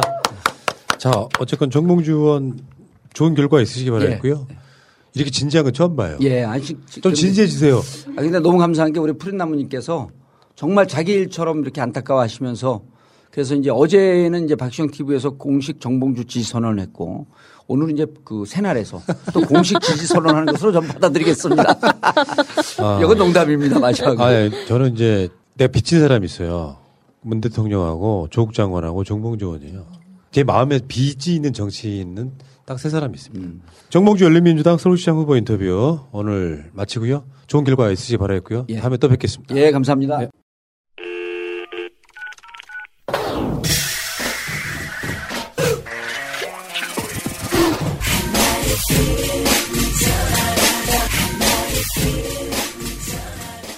팟캐스트 최초의 오직 옴부즈맨만을 위한 프로그램 새날 한라인 137회 방송 시작합니다. 안녕하세요. 저는 볼메 임지이고요. 안녕하세요. 저 홍수입니다.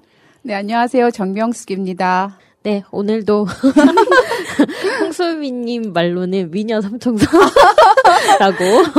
제가 묻어갔네요. 정변호사님이 고소한다고 그랬습니다. 네, 뭐. 그 외적인 아름다움 말고도 내적인 아름다움도 있으니까. 그걸 말한 거죠. 묻어갔네요. 네, 그럼 미녀 삼총사로 봐주시고요. 그러면 즐겁게 한번 새날 한날 시작해 보겠습니다. 이슈 아닌 이슈. 이번 주에도 3가지 준비했는데요.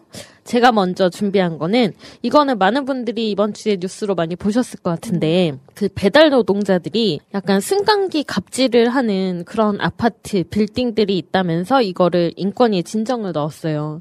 내용들을 보니까 너무 가관이더라고요. 일단 헬멧을 벗고 엘리베이터를 타게 한다거나 심지어 요즘에는 마스크 끼고 있으면 무서우니까 마스크를 벗고 타라거나 코로나 시대에 그리고 뭐 패딩에 흉기가 있을 수 있다라면서 패딩을 벗으라고 한다거나 또 뭐 화물용 엘리베이터를 타게 하고 그다음에 아파트까지 오토바이나 자동차가 못 들어오고 입구에서부터 걸어오게 한다거나 굉장히 여러 가지 갑질들을 하는데 이게 과연 있을 수 있는 일인가 싶었고 이런 일들이 비일비재하게 일어나는 곳 아파트 76곳 이랑 그다음에 뭐 다른 빌딩, 백화점 뭐 이런 곳들에 진정을 넣었는데 이 76곳 중에 49곳이 강남 서초에 있는 고가의 아파트들입니다. 그러니까 정말 우리가 이런 문제를 많이 다루긴 했지만 이 갑질이라는 거 또는 이제 사람을 사람으로 보지 않는다라는 게 너무 좀 분노스럽더라고요. 이렇게 할 거면 배달 시켜 먹지 말아야죠. 집에서 알아서 밥을 해 먹어야지. 배달을 왜 시키면서 또 이렇게 사람들을 무시하고 정말 너무 화가 나고 많은 국민들도 여기에 대해서 같이 분노를 했던 것 같아요. 네, 이와 같은 내용의 그런 이슈들을 저희가 자주 다뤘는데도 네. 여전히 해결이 되지 않고 있다는 게 너무 서글퍼지는데요. 네. 아무튼 이런 점에 대해서 제 나름으로 그때도 한번 말씀드렸던 것 같은데 택배함이라든지 아니면은 진짜 경비실 근처에 어떤 보관함 같은 거를 둬서 거기까지만 그런 배달하시는 분들이 갖다 놓고 주문하신 분들이 내려와서 가져가는 걸로 어떻게 법적으로라도 그렇게라도 했으면 좋겠다는 생각이 듭니다. 사실 그게 맞죠. 네. 배달을 못하게 하는 그런 빌딩 같은 곳에서도 이제 보통 시킨 사람들이 1층으로 내려가서 음식을 받아오거나 이렇게 하거든요. 네. 근데 너무 아파트에 사시는 분들은 굉장히 무슨 특권을 가지고 사시는 건지 이해할 수가 없어요. 그게 보면 아까도 말씀하신 것처럼 어느 한 지역에 좀 몰려있는 아파트들이 네. 그러한 경향을 보인다고 하는 거는 우리가 왜 기본 정서가 어떤지를 저희가 미루어 짐작할 수 있잖아요. 네. 그리고 그런 데는 또 아파트마다 또 경쟁을 하면서 또 제가 생각할 때는 이런 어떤 원칙이라든가 규칙을 정하는 거는 입주자 대표나 그렇죠. 네, 운영위원회 같은 일부 사람들이에요. 그러니까 일반적인 주민들은 이런 거를 자세히 모를 수도 있거든요. 그러니까 그런 어떤 원칙을 정하거나 이런 사람들을 좀 공략을 하고 그런 사람들에게 책임을 묻는다면 이런 것들은 그래도 좀 없어지겠지만 근본적으로 하려면은 따로 보관함을 만들든지 네. 그런 원칙을 정하는 게 낫겠다. 그래서 인권위에서 좀 제대로 된 내용을 내려줬으면 좋겠고요. 네. 그렇다 하더라도 이게 좀 원초적으로 해결이 되지는 않을 것 같아요. 그래서 어쨌든 이분들도 플랫폼 노동자들이고 이게 일을 하면서 겪는 문제이기도 하니까 약간 직장 내 갑질 문제에도 해당을 시키는 게 포함을 시키는 게 좋지 않을까라는 생각도 한번 해봅니다. 그 다음 또 비슷한 이슈인데, 네, 이것도 많은 분들이 뉴스로 보셨을 것 같아요. 예, 이게 이어지는, 방금 임진님 내용하고 약간 이어지는 내용일 수도 있는데, 이제 간단한 사건 개요는 이제 배달 라이더가 커피를 배달을 학원으로 하는데 그 학원에서 주소를 잘못 입력해서 추가 배달 요금이 발생을 한 거예요. 그러면 당연히 배달하시는 분이 추가 요금을 받으러 갔는데 나는 시간이 너무 없으니까 계좌 이체를 하겠다 하고 이 여자가 말하고 배달 라이더분은 이제 계속 배달을 하고 계셨던 거죠. 근데 이제 여자분이 갑자기 뭐 미쳤는지 아니면 원래 미친 사람인지 모르겠는데 그 배달 대행 업체하고 연락이 돼가지고 그 사장한테 정말 요 며칠 사이 많이 들으셨을 거예요. 진짜 처음에 들을 때는 들을 수가 없을 정도의 그런 폭언. 이 사람한테 하는 게 아니라 배달 라이더들 모든 분들에 대한 그런 비하, 뭐 부릉부릉 오토바이 타고 다니면서 문신이나 하고 음악이나 들으면서 다니면서 니네들이 3,000원이나 그러니까 받지, 뭐 이건 정말 아무것도 아닌 그런 내용으로 너무 막 얘기를 하니까 이 사장님도 정말 인성이 고우신지 아니면 녹음을 하고 있어서 20분 동안 이 얘기를 계속 듣고 계시더라고요. 그러고 나서 이제 유튜브에다가 유포를 한 거죠. 근데 이제 공분을 사고 뭐 뉴스에도 막 나오고 하니까 이제 기자들이 이 학원을 찾아갔는데 이 원장 말로는 이 사람이 학원 강사 아니다. 우리 학원 강사 아니고 그 셔틀에서 아이들을 내리고 올려주고 하는 그런 도움이고 며칠 전에 뭐 이혼을 했는지 머리가 아프다고 해가지고 그만뒀다. 그렇게 얘기를 하는 거예요. 그 학원도 굉장히 많이 타격을 입었다고 하더라고요. 근데 이건 정말 이걸 듣지 않고서는 설명할 수가 없는 얘기기도 하고 세상에 참 많은 도라이들이 많다 이런 생각도 했는데 이 라이더하고 이 배달 사장님이 너무 부처를 만난 거 부처님 아니십니까? 혹시 들어보셨나요? 너무 황당하니까 할 말이 없었던 거 아닐까. 네. 이 여자분은 뭐 법적으로 막 큰 죄를 어떻게 할 수는 없겠지만 이 라이더분이 무슨 죄이며 한번 큰 혼을 한번 나봐야지 정신을 차릴까. 근데 제 아는 동생도 지금 주말에 그 라이더 아르바이트를 하는데 이 얘기를 물어봤어요. 저도 이거 소개를 하기 위해서 이거 어떻게 생각하냐 그랬더니 자기 같으면은 그 커피를 얼굴에 부어버렸을 거래요. 진짜. 여기 착한 사람을 만나가지고 다행이다. 아마 이제 신상이 털려가지고 가만 안 둘 거다 막 그렇게 얘기를 하는데 저도 막 법적으로 그렇게 얘기하면 안 되지만 남들이 그렇게 얘기를 하더라고요. 진짜 신상 다 털려가지고 1,000원도 평생 1,000원도 못 벌고 빌빌거리면서 살아야 된다 막 이렇게 얘기를 하더라고요. 네. 그래요. 그냥 뭐 세상에 이런 사람이 있는데 그 배달 라이더를 그렇게 생각하면 안 됩니다. 이분들도 힘든 일을 해서 그렇지 이분들 돈 많이 벌어요. 잘 버는데 힘든 일을 하는 거예요. 우리가 정말 필요한 일을 힘들게 일을 하고 열심히 꿋꿋하게 사시는 분인데 갑질을 하면 안 되는 거죠. 또 이제 코로나19 시대가 되고 나서부터 배달이라는 거, 배달 노동자라는 거 뗄래야 뗄 수 없는 꼭 필요한 존재가 되었잖아요. 그분들 덕분에 우리가 좀 편하게 살고 있는 것도 있는데 그분들을 무시한다라는 것 자체, 인격적으로 모독하는 것 자체가 너무 말이 안 되는 일이고요. 정말 많은 사람들이 그래서 같이 화내는 거고, 네, 이런 분들은 좀 이렇게 진짜 의식을 좀 고쳐줬으면 좋겠어요. 근데 이제 그게 저희가 뭐 지난주인가 저 일베 관련된 뭐 얘기도 좀 나눴지만 혐오 표현이라는 게 지금 굉장히 심각한 문제가 되고 있잖아요. 지금 여기서 이제 그런 막말을 한 그런 역 강사도 혐오 표현을 한 거잖아요. 그렇죠. 어떤 그룹을 향해서. 그러니까 그게 일종의 선입견이든 뭐든 간에 어쨌거나 말을 함으로 해서 그 어떤 집단을 굉장히 모욕한 것이고 무시를 한 거잖아요. 그러니까 그런 행위에 대한 어떤 처벌이 있어야 돼요. 이게 우리가 분노만 하고 그 한때의 사건으로만 지나면 이런 거는 절대로 없어지지 않거든요. 이 말이라는 거는 우리 얘기를 했지만 정서적인 학대일 뿐만 아니라 그 사람을 때리는 거예요. 입으로 때리는 그렇죠. 이분이 그렇게 듣고 있으면서 자기도 어떤 거기에 속해 있는 사람이라고 하면 그 사람이 하는 말에 뺨을 맞은 거나 마찬가지라고 생각하시면 되고 이런 것들을 저는 진짜 법적으로 제재할 수 있는 거를 확실하게 만드는 거 그거 중요하다고 생각해요. 네. 우리가 교육과정에서도 차별에 대해서는 배우는데 혐오에 대해서는 그동안 제대로 교육을 안 했던 것 같아요. 네. 혐오라는 게 이제 갑자기 요즘에 너무 커진 것도 있지만 그래서 외국 같은 경우도 인종차별을 하게 되면 큰 처분을 받게 되는데 우리도 이제 혐오에 대해서 좀 다시 한번 재정립을 하고 혐오 표현을 한다라는 게 얼마나 위험한 일인지 얼마나 안 좋은 일인지에 대해서도 사회적인 공감대를 이끌어내서 그런 뭐 법안까지 가든 뭐 이런 식의 것들을 해봐야 될 것 같습니다. 제가 조금 더 이제 생각을 해본 게 우리가 이 사건을 통해서 이제 많은 분노를 표출하지만 우리가 또 다른 사건 예를 들면 그 난민들 왔을 때 그 난민들을 향해서 지금 이 사건에 분노하시는 분들이 어쩌면 그 난민들을 향해서도 혐오의 표현을 뱉었을 수도 있거든요. 네, 그렇죠. 그러니까 그런 부분들까지 도로 받게 생각을 한다고 하면 우리가 인간 대 인간으로 사람을 만나고 귀천이나 뭐 이런 것 따지지 말고 그런 어떤 심성들을 가꿀 수도 있는 그런 사회가 됐으면 정말 좋겠어요. 네.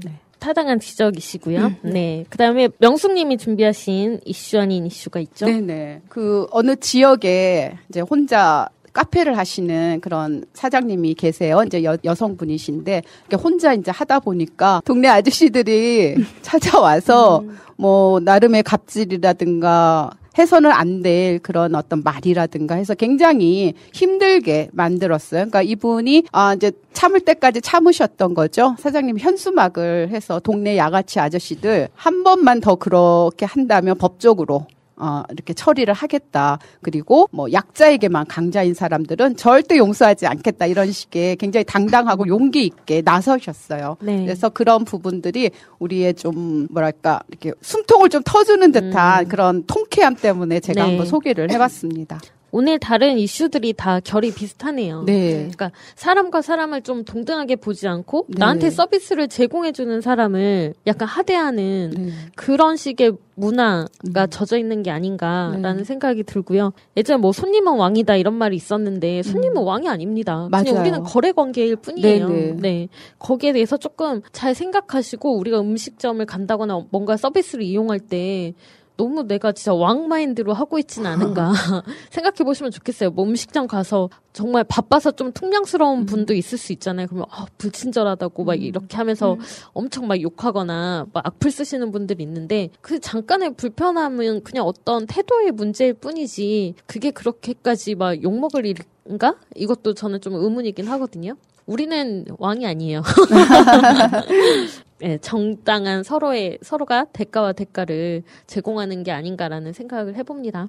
이거 현수막 걸어놓은 거 봤는데 이 여성 사장님이 말씀하셔서 걸어놓은 게 사실이라면 명예훼손이나 이런 거 말고도 굉장히 뭔가 부당한 일이 있었기 때문에 이렇게 현수막까지 걸어놓지 않았을까요? 뭐 쌓이고 쌓여서 이런 또 법적으로 뭐 어떻게 할 수 없는 그런 게 있기 때문에 이렇게 걸어놓으신 것 같은데 동네 중년분들의 이 제보를 부탁드립니다.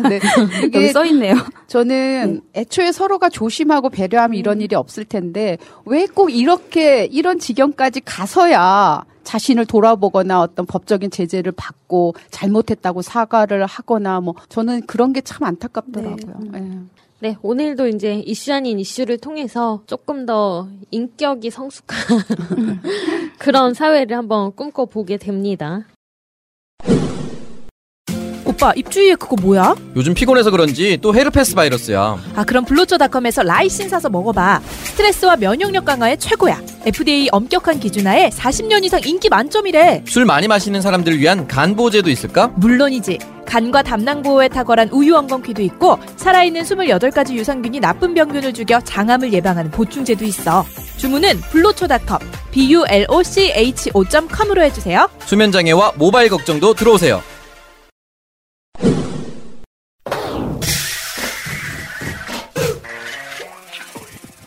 이메일이 왔습니다. 글로벌 코리안스 님이 보내주신 이메일인데 좀 길이가 길고 좀 내용들이 세분화되어 있어서 저희가 나눠서 읽도록 할게요. 다시 촛불, 다시 세월호. 안녕하세요. 세월호 참사 특별수사단이 엉망인 수사 결과는 이미 예견된 것이었습니다. 임관혁 단장이 정치 검찰이기 때문입니다. 지난 1월 19일 발표한 검찰의 세월호 참사 특별수사단 수사 결과에 말이 많다. 그도 그럴 것이 검찰이 1년 2개월 만에 내놓은 수사 결과 대부분이 혐의 없음이기 때문. 심지어 국군 기무사령부가 세월호 유족을 불법 사찰한 사건에 관련해서도 종래 수사 전 기무사령관 이재수, 김대열, 지영관에서 확인된 내용, 대법원 판결도 무시했다. 국군 기무사령부가 생산하는 각 첩보의 유일한 사용권자는 국방부 장관이기에 대통령 비서실에 보고하는 것 자체가 지시 또는 묵시적 승인의 공모임에도 이를 무시한 것, 국정원 사찰도 마찬가지다. 전 황교안 법무부 장관 및 우병우 민정수석비서관의 수사 외압도 해경의 고 임경빈군은 구조 방기 의혹 등에 대해 혐의 없음을 처리했다. 임관혁 세월호 특별수사단장은 이번 수사가 마지막이 될 수 있도록 백서를 쓰는 심정으로 모든 의혹을 철저하게 조사하도록 하겠다고 말했지만 대부분 피해자들을 서면으로만 조사했다고 들었다. 언제부터 피의자가 주장하면 그대로 팩트가 되는가. 임관혁 검사가 정치 검사라는 지적을 얼핏 페북에서 본 기억이 나서 시사 직격을 찾아봤더니 너무 충격적이었다. 이미 여러 건의 정치인 뇌물 사건을 조작한 혐의를 받는 임관혁 검사. 오히려 감옥에 있어야 마땅할 것 같은 사람이 그동안 세월호 특별수사단장을 했다고 수사 결과의 문제점에 대해서는 아래 긴급 온라인 토론회를 참고하시면 좋겠다. 나는 시사 직격을 보기 전에 검찰에 무려 31페이지 언론 보도 자료를 훑어봤는데 사실 시간 낭비였을 뿐이다. 서양의 한 번 거짓말 장인은 영원한 거짓말쟁이, once a liar, always a liar라는 속담이 괜히 존재하는 게 아니다. 문제는 세월호 유정 및 4.16 연대가 특별수사단의 수사 결과에 불복하고 한 달 내 공수처에 항고, 재정 신청을 할 수 있다고 하지만 공수처의 인사도 개판이라고 들었다.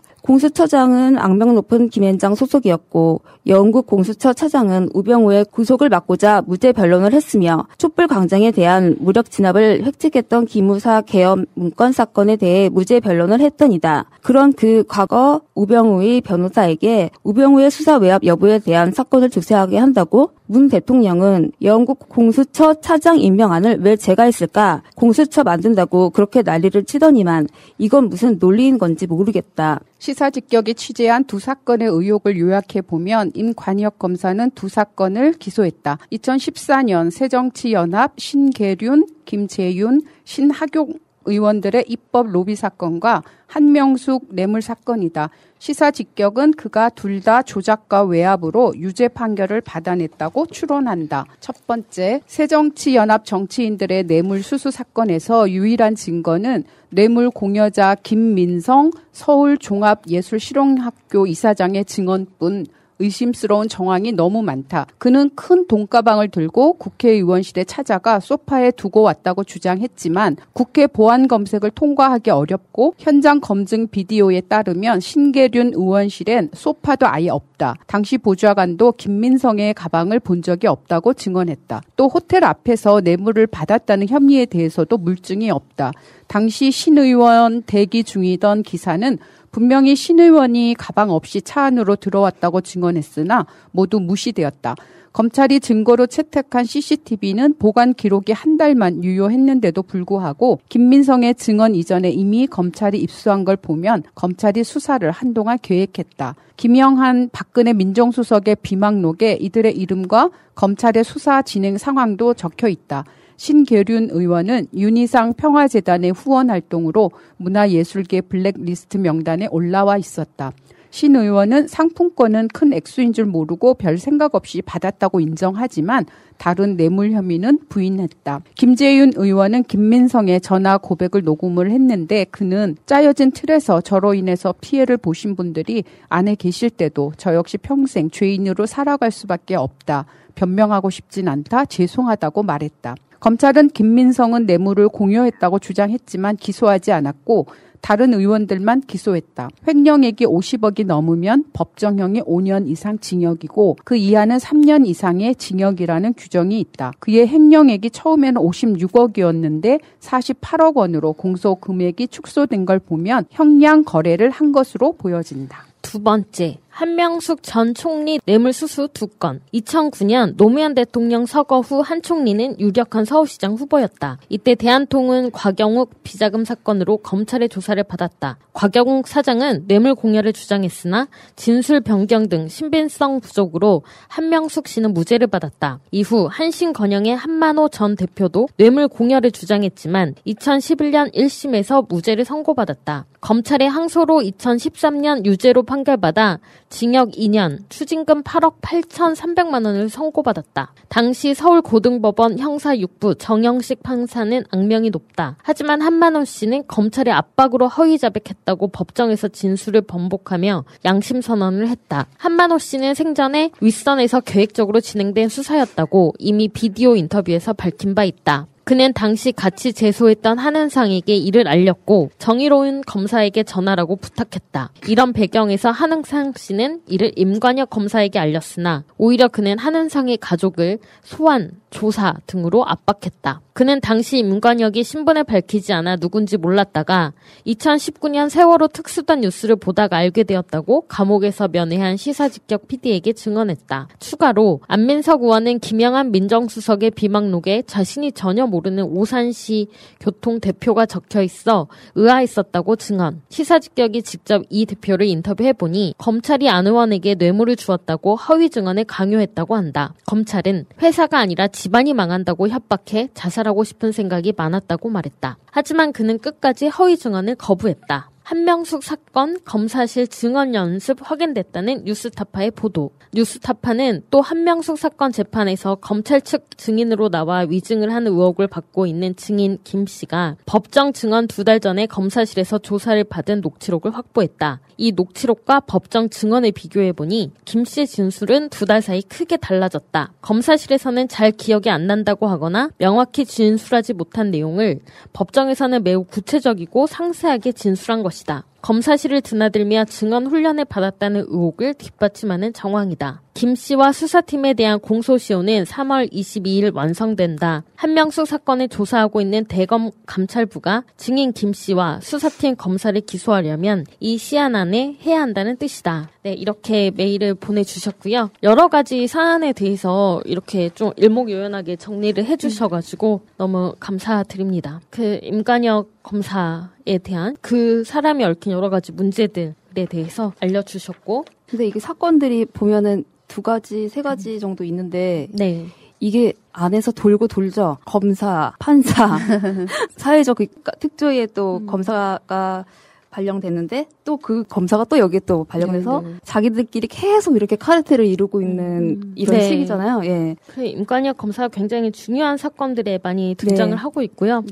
이번에 공수처 처장에 영국 씨가 그 차장으로, 공수처의 차장으로 임명된 것 때문에 많은 분들이 좀 화가 나셨는데, 다른 방송에서 얘기가 나왔었지만, 그렇게 이해를 하면 좋을 것 같아요. 우리가 공수처 설치를 굉장히 크게 바랬잖아요. 그렇다 보니, 이제 공수처 설치됐으니까 잘 하겠지라는 어느 정도 이제 기대감과 안도감이 있었을 텐데, 이런 사람이 차장으로 옴으로써 우리가 공수처도 좀 눈 부릅뜨고 보게 됐다라는 식으로 좀 봐주는 게 어떨까. 근데 이렇게 공수처도 우리가 봐줘야 된다는 거죠. 돌고 계속 우리가 검찰개혁, 사법개혁을 외치는 게 지금 이런 사건들에서 계속 돌고 하는데 또 다시 이런 윤석열한테 한번 또 속고 또 이런 차장이 또 오니까 많이 국민들이 불안해하는 거는 사실인 것 같고 그 사건으로만 또 이 영국 공수처 차장을 또 우리가 판단할 수는 없겠지만 사실 또 김앤장이나 그 우병우 수사 변호 했던 것도 있고 하니까 이미 뭐 차장으로 임명이 됐으니 이제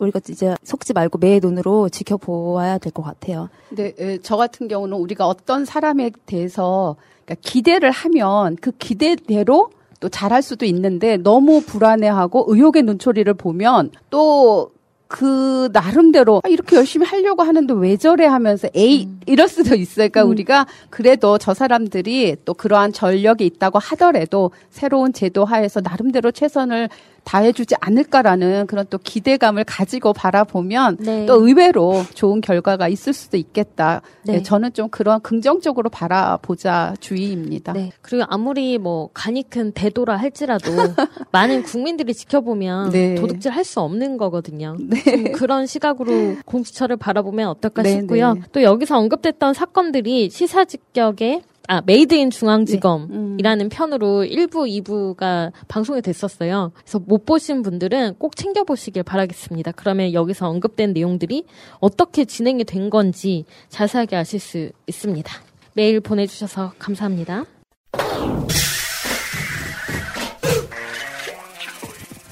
댓글 갈게요. 네, 윤종원님. 민주당 161명 국정농단 판사 탄핵 소추 결정을 환영합니다. 모든 정치적 행위를 선과 악으로 구분할 수는 없습니다. 그러나 이번 탄핵 소추에 찬성하는 자와 반대하는 자를 구별할 수는 있습니다. 문재인 대통령님과 민주당의 이름표를 달고서 선거에 승리하고 나서 이제는 반문과 반민주주의 정치적 행위를 하는 배신자들을 정확히 알 수 있는 기회입니다. 알아야 바꿉니다. 4일 탄핵 투표 반대자를 꼭 기억해서 다음 선거에서 우리들이 심판해야 합니다. 또한 친북단체 경상도당 귀태 국민의힘 망나니들은 위헌적 판사들과 검사들과 북한만을 추종하는 세력임을 재확인받을 수 있는 소중한 기회임을 기억해야 합니다. 끝까지 두 눈 부릅뜨고 4일의 탄핵 투표 결과를 지켜봐야 합니다. 탄핵 찬성 179표, 지금부터가 시작입니다. 대한민국의 국민 주권주의 실현을 위해 끝까지 싸우겠다고 노력하는 정치인과 그렇지 않은 정치인을 정확하게 구별해서 다른 정치적 결정을 한 민주당 국회의원을 꼭 기록하고 기억해서 다음 선거에서는 철저히 투표로서 심판해야 합니다. 친북 단체 경상도당 국민의힘 망나니들은 결국 대한민국 179명의 국회의원님들을 응원합니다. 감사합니다. 좀 늙은 팬 올림. 새날 선생님 화이팅입니다. 이제 끝이 아니라 시작입니다. 강승하님. 현재가 정상적이면 탄핵 인용 결정되리라 믿고 기다려 보렵니다. 이탄희 의원님, 찬성하신 의원님들 수고 많으셨습니다. 민주당 화이팅. 와이킴님. 오늘 임성근 탄핵을 시작으로 검 판세 탄핵 상시와 계기가 되기를 바랍니다. 쉬리님, 오늘 간만에 기쁜 소식이 있어서 힘이 나네요. 모든 언론들이 대통령님을 까기 바쁘네요. 적폐들 진짜 막강하다는 것을 요즘에 더 느끼고 있지만 우리 꽤 시민들 또한 만만치 않다는 것을 끝까지 보여줘야 합니다. 이미숙 티긋님, 우리는 문재인 대통령 보유국이다. 문 대통령님 힘내십시오. 정상적인 국민이 지지하고 응원합니다. 사랑하고 있습니다. 네, 임성근 판사가 만약에 탄핵 인용이 되면 5년간 변호사 등록을 할 수 없고요. 그리고 공직 취임 불가능, 그리고 퇴직급여는 일부만 좀 제한이 된다고 하는데 저는 이거는 좀 손봐야 될 부분이 아닌가. 좀 이렇게 문제가 있는, 사실 헌법을 위반한 판사인데 헌법을 위반한 판사가 퇴직연금을 받는다라는 게 너무 불합리한 것 같습니다. 그래서 이런 앞으로 이제 판사 탄핵이 많아질 것 같잖아요. 그러니까 이 부분도 좀 손해봐서 퇴직급여를 아예 이제 끊게 한다거나 그 경중에 따라서 이런 방안을 좀 해봐야 되지 않을까. 지금까지는 이제 전례가 없다 보니까 여기까지는 생각이 못했고 미처 이제 준비를 못했지만 이제는 이 부분도 좀 해야 될 것 같다. 아까운 우리의 세금이 다 이분들한테 퇴직연금으로 가는 게 옳지 않다라는 생각입니다. 그리고 5년도 사실은 너무 짧은 거 아닐까요? 5년 금방 가거든요. 한 10년. 그렇긴 하죠. 예, 그렇게 해서 조금 강하게 해놔야 좀 그런 것들을 보더라도 일단 이 사람들은 자신들의 이익을 위해서 또 추구했던 거기 때문에 도저히 자기가 이익을 취할 수 없는 행위들은 또 안 하겠죠. 그러니까 조금 엄하게 할 필요도 있겠다 싶습니다. 네, 일단 탄핵을 당한 그런 판사 출신은 변호사가 되어도 사건을 수임받지 못하지 않을까요? 그런 생각도 또 들더라고요. 같은 사람들이 또 서로 도와주고 하다 보면 또 일거리를 방법을 생각해내겠죠. 아니면 뒤에서 일을 할 수도 있겠죠. 네, 이제 뭐 판사 탄핵 2호, 3호가 계속 나오게 되면 그런 사람들이 설 자리가 없어질 거라고 생각이 듭니다. 네. 헌재도 빨리 결정 내려주시길 바랍니다. 이분이 지금 2월 28일 날이 퇴임하는 날이라서 그 전에 안 하면 가만 안 있을 겁니다. 진짜. 국민들이 가만 안 있을 겁니다. 이거 헌재에서 빨리 처리해 주시기를 바랍니다. 반드시 인용을 해야 된다라고 국민들이 또 목소리를 높이면은 헌재도 그 여론을 무시할 수 없으니까요. 네. 지켜보죠. 네. 윤석수님, 홍만표가 1년 동안에 110억 원을 긁어 모았다고 한다. 홍만표를 변호사로 선임한 사람과 기업체의 이름과 사건명은 무엇이었으며 그 사건은 어떻게 처리되었을까? 검사와 판사가 부당하게 처리한 사건으로 피해를 본 상대는 누구인가? 국가가 피해를 당했다면 시민이 피해를 본 것이나 마찬가지다. 재조사 또는 수사해야지요. 전영준님, 이런 정관 예우 때문에 검찰과 사법부가 개혁을 목숨 바쳐 저지하는 겁니다. 사법부 판사가 검찰의 개가 되는 이유도 바로 정관 예우 때문이죠. 피해는 고스란히 국민에게 옵니다. 돈맛을 알아 자신들의 직분마저 상실하고 탐관오리에 빠져있는 검찰과 사법부, 국민은 이 정관 예우를 뿌리채 뽑아버려야 합니다. 빈센트 198님, 고위 공무원이 퇴임 후 전관으로 기업 또는 로펌과 금융권 고위직에 취업하면 공무원 연금 자격 박탈 및 소득의 50%를 세금으로 걷어야 한다. 네. 빈센트 198님 되게 좋은 의견이신 것 같네요. 정관 예우라고 쓰고 정관 비리라고 읽는 거죠. 네. 그 홍만표 같은 변호사는 돈은 받았대 변호인 선임계는 낸 적이 거의 없다고 합니다. 네, 그러니까 굳이 변호를 할 필요가 없었던 거죠. 돈만 받으면 사건 무마가 가능했고 네네. 사건 해결이 가능했고 그런 시대입니다 지금. 그런 시대를 살고 있었다는 거죠. 그렇죠. 그리고 어떤 기업들을 변호했는지 이런 것도 검색하시면 사실 업체명이 다 나오거든요. 네, 검색 한번 해보시길 바라고요. 근데 이 사람은 보니까 그 검사장으로 이제 사회에 나올 때 신고한 재산액은 뭐 한 13억 정도였는데 나오고 나서 불과 2, 3년 사이에 100몇 억을 벌었다고 하니까 이건 진짜 네. 비리죠. 그리고 뭐 수입료도 신고하지 않은 금액이 많다고 하고요. 오피스텔도 그때 네. 뭐 100몇 채를 가지고 있었다고 하고. 그 동해 한 층을 다 갖고 있었던 그러니까요. 거죠. 이렇게 그런 식의 행동을 한 사람이 그 전에 어떤 네, 그건 진짜 저희가 말 안 해도 예. 정권이 안 바뀌고 이런 거 몰랐으면 계속 이런 스폰서 짓 하면서 그렇죠. 또 뭐 사회 단체 또 임원으로 들어가고 기업체 또 감사로 들어가가지고 또 지들끼리 해먹고 그렇게 그러게요. 됐었겠죠. 빨리 이 마지막에 하는 것도 마찬가지고 탄핵도 많이 시키고 해야 됩니다, 진짜. 그러니까 이탄희 의원님이 하셨던 인터뷰가 생각이 나는데 검찰과 판사는 자신들의 신성 가족으로 여긴다. 그래서 그 신성하다라는 건 법이 신성한 게 아니라 우리 검찰이 신성하고 판사가 신성하다.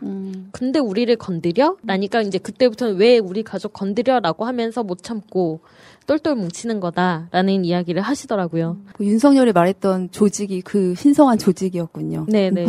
같은 맥락인 거죠. 그래서 우리가 지금 이 문제들도 지금에 와서야 그동안도 우리가 사법부를 못 믿어왔지만 이렇게 구체적으로 드러나는구나. 이런 것들이 계속해서 국민들에게 알리게끔 하고 있으니까 더 빨리 사법개혁도 같이 가야 될 몫이라고 생각이 드네요. 옛날 무협지나 막 그런 고소설을 보는 것 같아요. 너무 인물들이 많이 나오고 죄명도 비슷비슷한데 또 많이 나와서 국민들이 이제 공부를 많이 하지 않으면 헷갈려가지고 누가 누구고 막 공부를 많이 영웅 하고. 호걸의 이름을 아는 게 아니라 빌런들이 막 너무 많이 나오고 있습니다.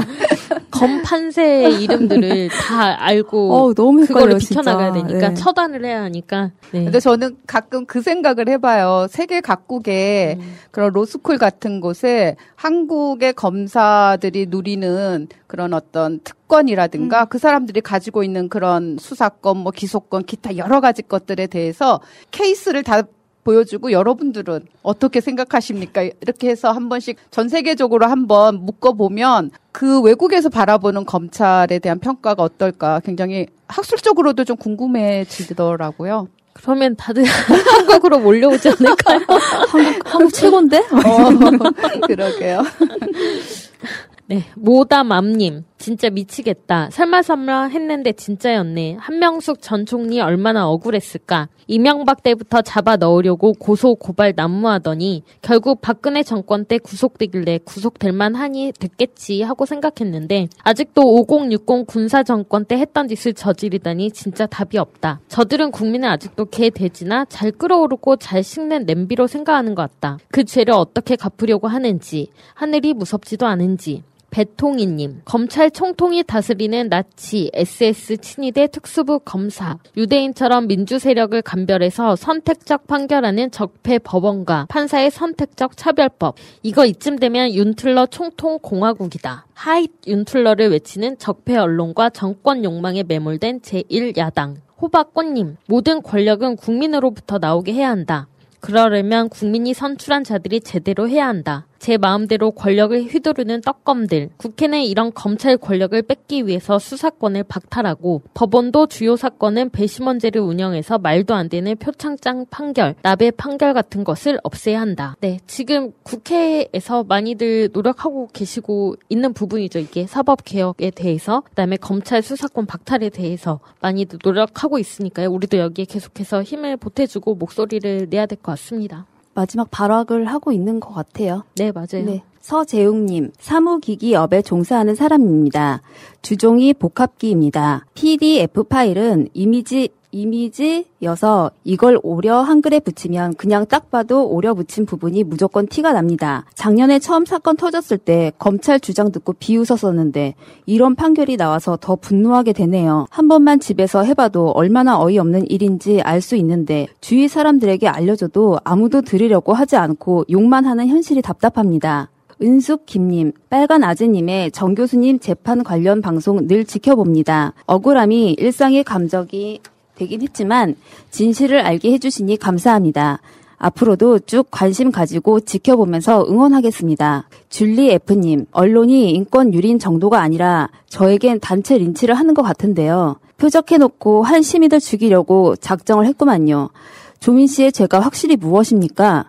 그 시대에 한영 외고의 입시 전형 카운슬러의 조언에 따라 학교에서 주도를 한 프로세스대로 간 것은 가지고 이렇게나 한 시민을 표적으로 못 살게 한다는 것 자체가 민주주의 국가에서 일어날 수 있다니 참.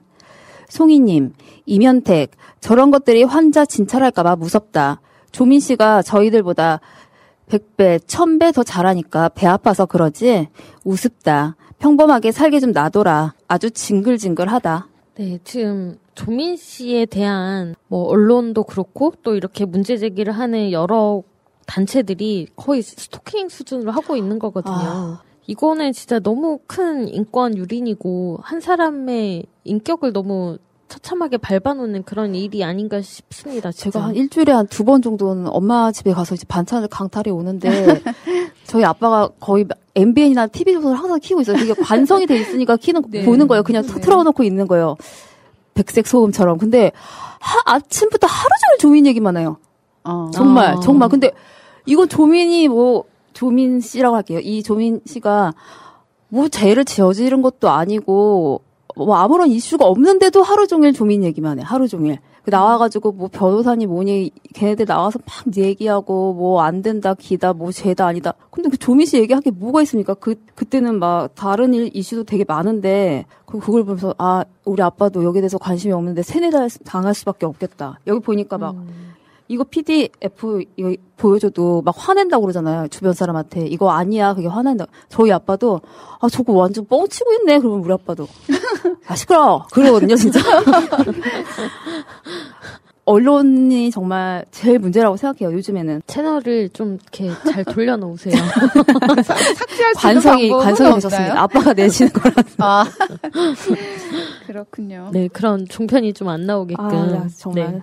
네, 참 그렇습니다. 어떻게 그 원서를 내는 곳마다 그게 다 밝혀져서 언론 보도를 할 수가 있는지. 사실상 누군가 어떤 단체에서 이걸 주장한다 하더라도 그거를 기사로 싣고 말고는 또 언론사에서 결정할 수 있는 문제인데 그걸 대서득필하면서 계속 문제화 시킨다라는 거, 문제 없는 것을 문제화 시킨다라는 거 진짜 너무 말도 안 되는 일이죠. 이 병원에서도 문제가 없는 거 뻔히 아는데도 이 조민이라는 사람이 우리 병원에 이렇게 내거나 하면 면접서를 내거나 하면은 언론에서 그렇게 때리니 얼마나 부담스럽겠습니까, 진짜. 그렇죠. 그래도 제가 조민 씨를 보면 이렇게 꾸준히 지금 상황이 어려움에도 불구하고 꾸준히 자기의 길을 가고 있어요. 굉장히 당당하고 용기 있고 그래서 저는 이 조민 씨에 대한 인상이 참 좋습니다. 네. 잘 내시고요. 네. 힘내세요. 사람 속은 몰라서 어떻게 되게 많이 힘드시겠지만 맞습니다. 응원하는 국민, 정상적인 응원하는 국민들이 훨씬 많다는 거를 꼭 알아주시기 바랍니다. 진짜 이런 임현택 씨 이런 굉장히 악랄한 사람이네요. 일배요. 네. 그렇군요. 저희 아버지가 택자 돌림이신데 임 씨의 택자 돌림이신데 이 이름을 듣고 너무 화가 났어요. 진짜 제 친척은 아닙니다만 어떤 느낌인지 알 것 같아요. 계속 갈게요. 네, 신세라님. 우상호와 박영선이 만나는 장면을 뉴스에서 보고 얼마나 마음이 훈훈하고 따뜻하고 괜히 으쓱해지던지 우리 깨시민이 지지하는 정치인들은 이렇게 품격 있고 따뜻하고 유능하다고 자랑하고 싶었다. 이기적이고 자기 밥그릇만 챙기는데 정신 팔려서 집안이 풍비박산 나는 줄도 모르고 계속 싸움질만 하고 있는 국민의힘은 절대 이해 못할 장면이지. 박영선 우상호 둘 다 흥해라 파이팅.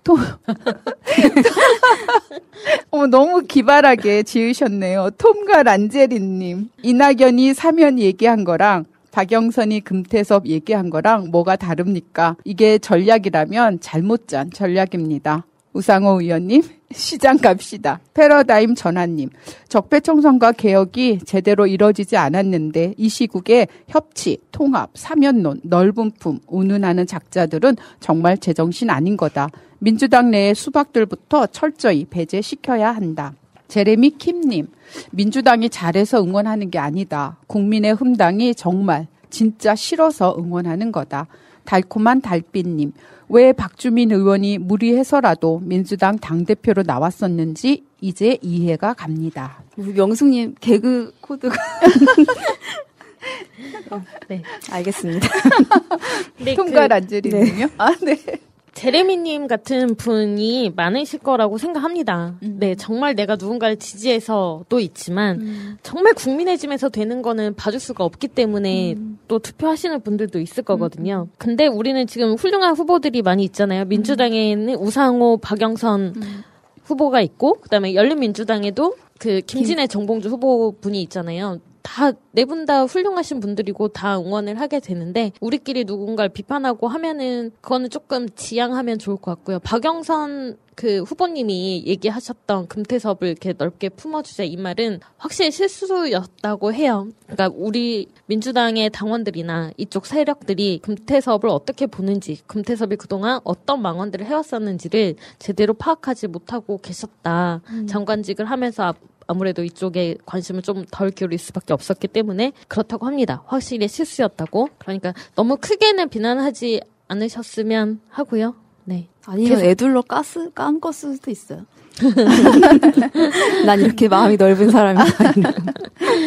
계속 할게요. 정채웅님. 부디 간철수가 국민의 짐에 입당하여 또 한 번 당 쪼개기에 주특기를 발휘해주길 바란다. 안철수의 임무는 적의 내부에 깊숙이 침투하여 적의 조직말을 완전 교란시켜 민주당에게 승리의 기쁨을 선사하는 것. 영린님, 당대표가 다른 당으로 그냥 입당하는 건 뭐냐고. 남은 당원들은 뭐가 되냐고. 철수야. 김수고님, 국민의 짐당은 손님이 없는데도 돼지국밥만 주구장창 팔고 있는 정거장 앞에 있는 식당 같다. 조금 있으면 문 닫는 일밖에 없을 것 같다. 메뉴 좀 바꿔 이 머저리들아. 연무 김영호님, 정말 의미 있고 뜻깊은 내용입니다.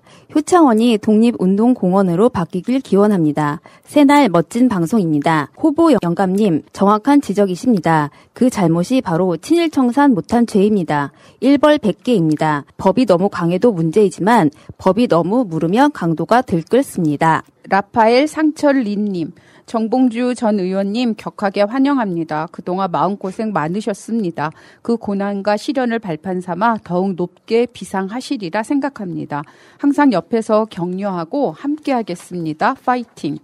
빈센트 198님. 깔때기 여전하네요. 정봉주 의원님 목소리만 들어도 이유 없이 웃기고 삶의 의욕이 생깁니다. 서울 시민이 아니라서 표를 줄 수 없는 게 너무 안타깝습니다.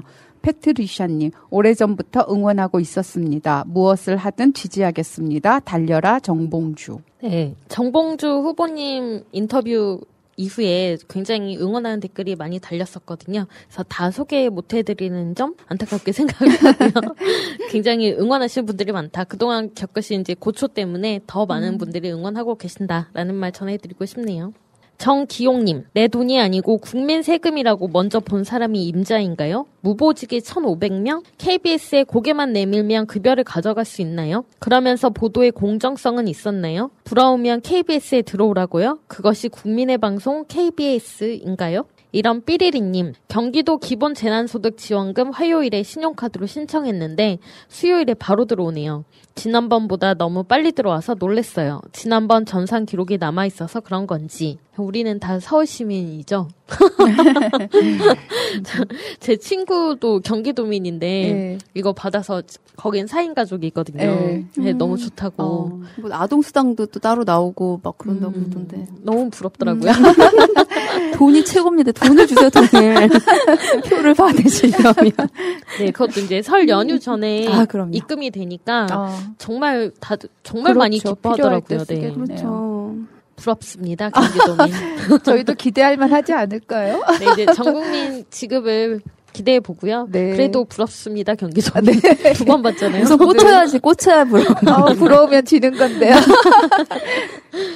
FC 바로 쌀려나. 홍남기가 지가 대통령인 줄 착각하는 게 아니라 나라 돈이 지 돈인 줄 착각하는 듯. 크크. 김시연님, 홍남기 탄핵, 금수저 나리들이 서민들 살림살이를 웃지 알겠노. 열받네. 코미님, 맞네. 불 끄려는데 수도요금 때문에 물 쓰지 말라는 비유가 딱 적절하구먼.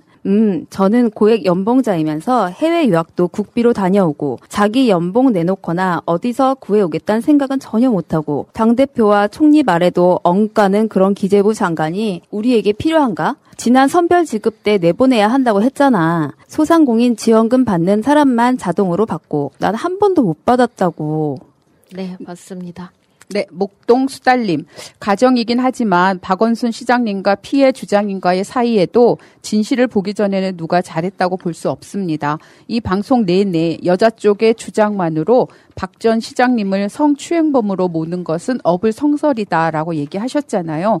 딴지 거는 것 아닙니다. 오늘 방송의 소재가 얼핏 임팩트 있을 수 있었겠지만 남녀관계에서 상처받는 남성들이 너무 많습니다. 이런 사연이 지나가는 가십이 될 수도 있겠지만 그릇 사는 것 정도로 다툼이 일었다면 사연자 부부는 지금 서로의 방식에 맞춰가느라 한참 실랑이가 많을 거예요. 이것은 당연한 것인데 그렇다고 남자의 과격한 행동을 두둔하지 않겠고요. 친동생이라면 엎드려 뻗쳐라도 시키고 싶네요. 하지만 이런 과정에서 남편에게 먼저 미안해라고 사과를 좀 해봐라. 이렇게 조언해 주신 언니들이 계셨으면 좋겠어요. 코로나에 악영향을 끼친 그런 개신교들도 꼭 자기 교회가 아니어도 먼저 사과해 주셨으면 좋겠어요. 갈등이 생겼을 때 진작 그 갈등을 봉합하고 싶은 사람은 억울하다 하여도 먼저 사과를 합니다. 팬인데 갑자기 딴지 거는 것 같아 미안합니다. 남자도 되게 약하고 잘 무너지는 존재인데 위로받을 곳이 새날밖에 없어서 이렇게 주저리 댓글 남깁니다. 늘 감사합니다. 네, 남자도 약하고 잘 무너지는 존재라는 말에 공감합니다. 하지만 자기보다 더 약한 존재에게 폭력과 폭언을 하는 거는 그거는 좀 사과해서 끝나는 문제는 아니라고 생각이 들고요. 네, 그런 면에서 저희가 먼저 사과라고 조언하는 언니들이 아니었다는 점을 말씀드리고 싶네요.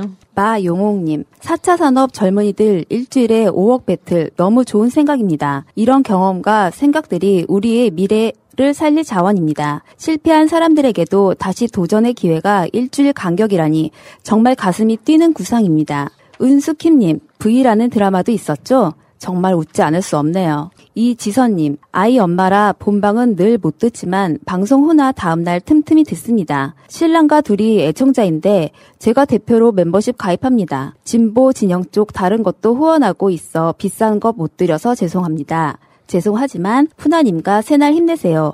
늘 듣고 국가가 무엇인지 배웁니다. 기본적으로 20년 이상은 장기 집권해서 다 같이 아이 키우기 좋은 세상 만들어야죠. 그리고 이번에 우리 달림은 꼭 지켜드려야죠. 네, 오세훈의 V가 부전이 아니라 VIP다라는 것 때문에 굉장히 많은 패러디가 아주 난무했습니다. 재밌었고요. 저는 가장 재밌었던 게 대통령 전용 식당이 빕스다. 대박이다. 라는 거. 아, 저 처음 들었는데 대박이 최고인데요, 그게. 너무 재밌었어요. 네. 타니타님, 이상구 박사님의 시간을 기다리는 사람으로서 매주 많은 것을 배우고 새롭게 깨닫는 것도 많아서 감사합니다. 오늘 인구 문제는 나라의 존망이 달려 있어서 국가와 젊은이들이 매우 심각하게 받아들여야 할 것 같습니다. SU남님, 제가 딸만 셋인데 항희두 씨는 진짜 꼭 사위 삼고 싶은 젊은이네. 정말 기대되는 청년. 윤필자님, 방청객 보람님, 웃음소리가 너무 좋아요. 네. 저희도 좋아합니다. 보람님이 웃어주면 앞에서 이렇게 이야기하고 있는 사람들은 힘이 나요. 네. 전 너무 뿌듯해요. 막 어깨가 거기 쓱. 예. 더 웃기고 싶어. 네, 그리고 너무 그 황희도님한테도 굉장히 큰 칭찬이 왔어요. 딸이 셋인데 다 소개해주고 싶다고. 황희도님을 이렇게 넘보는 어머님들이 굉장히 많으신 것 같더라고요. 저희 그 의열단 식구들도 나 동생 있는데 딸 있는데 희도 같은 저런 사위 있었으면 막 그렇게 많이 하더라고요. 네, 엄마나 누나가 탐내면 안 되고요. 본인이 네, 당사자 본인이 꼭 탐내 주시기를 바랄게요. 네, 많은 분들이 남겨주신 댓글 여기까지 소개할게요.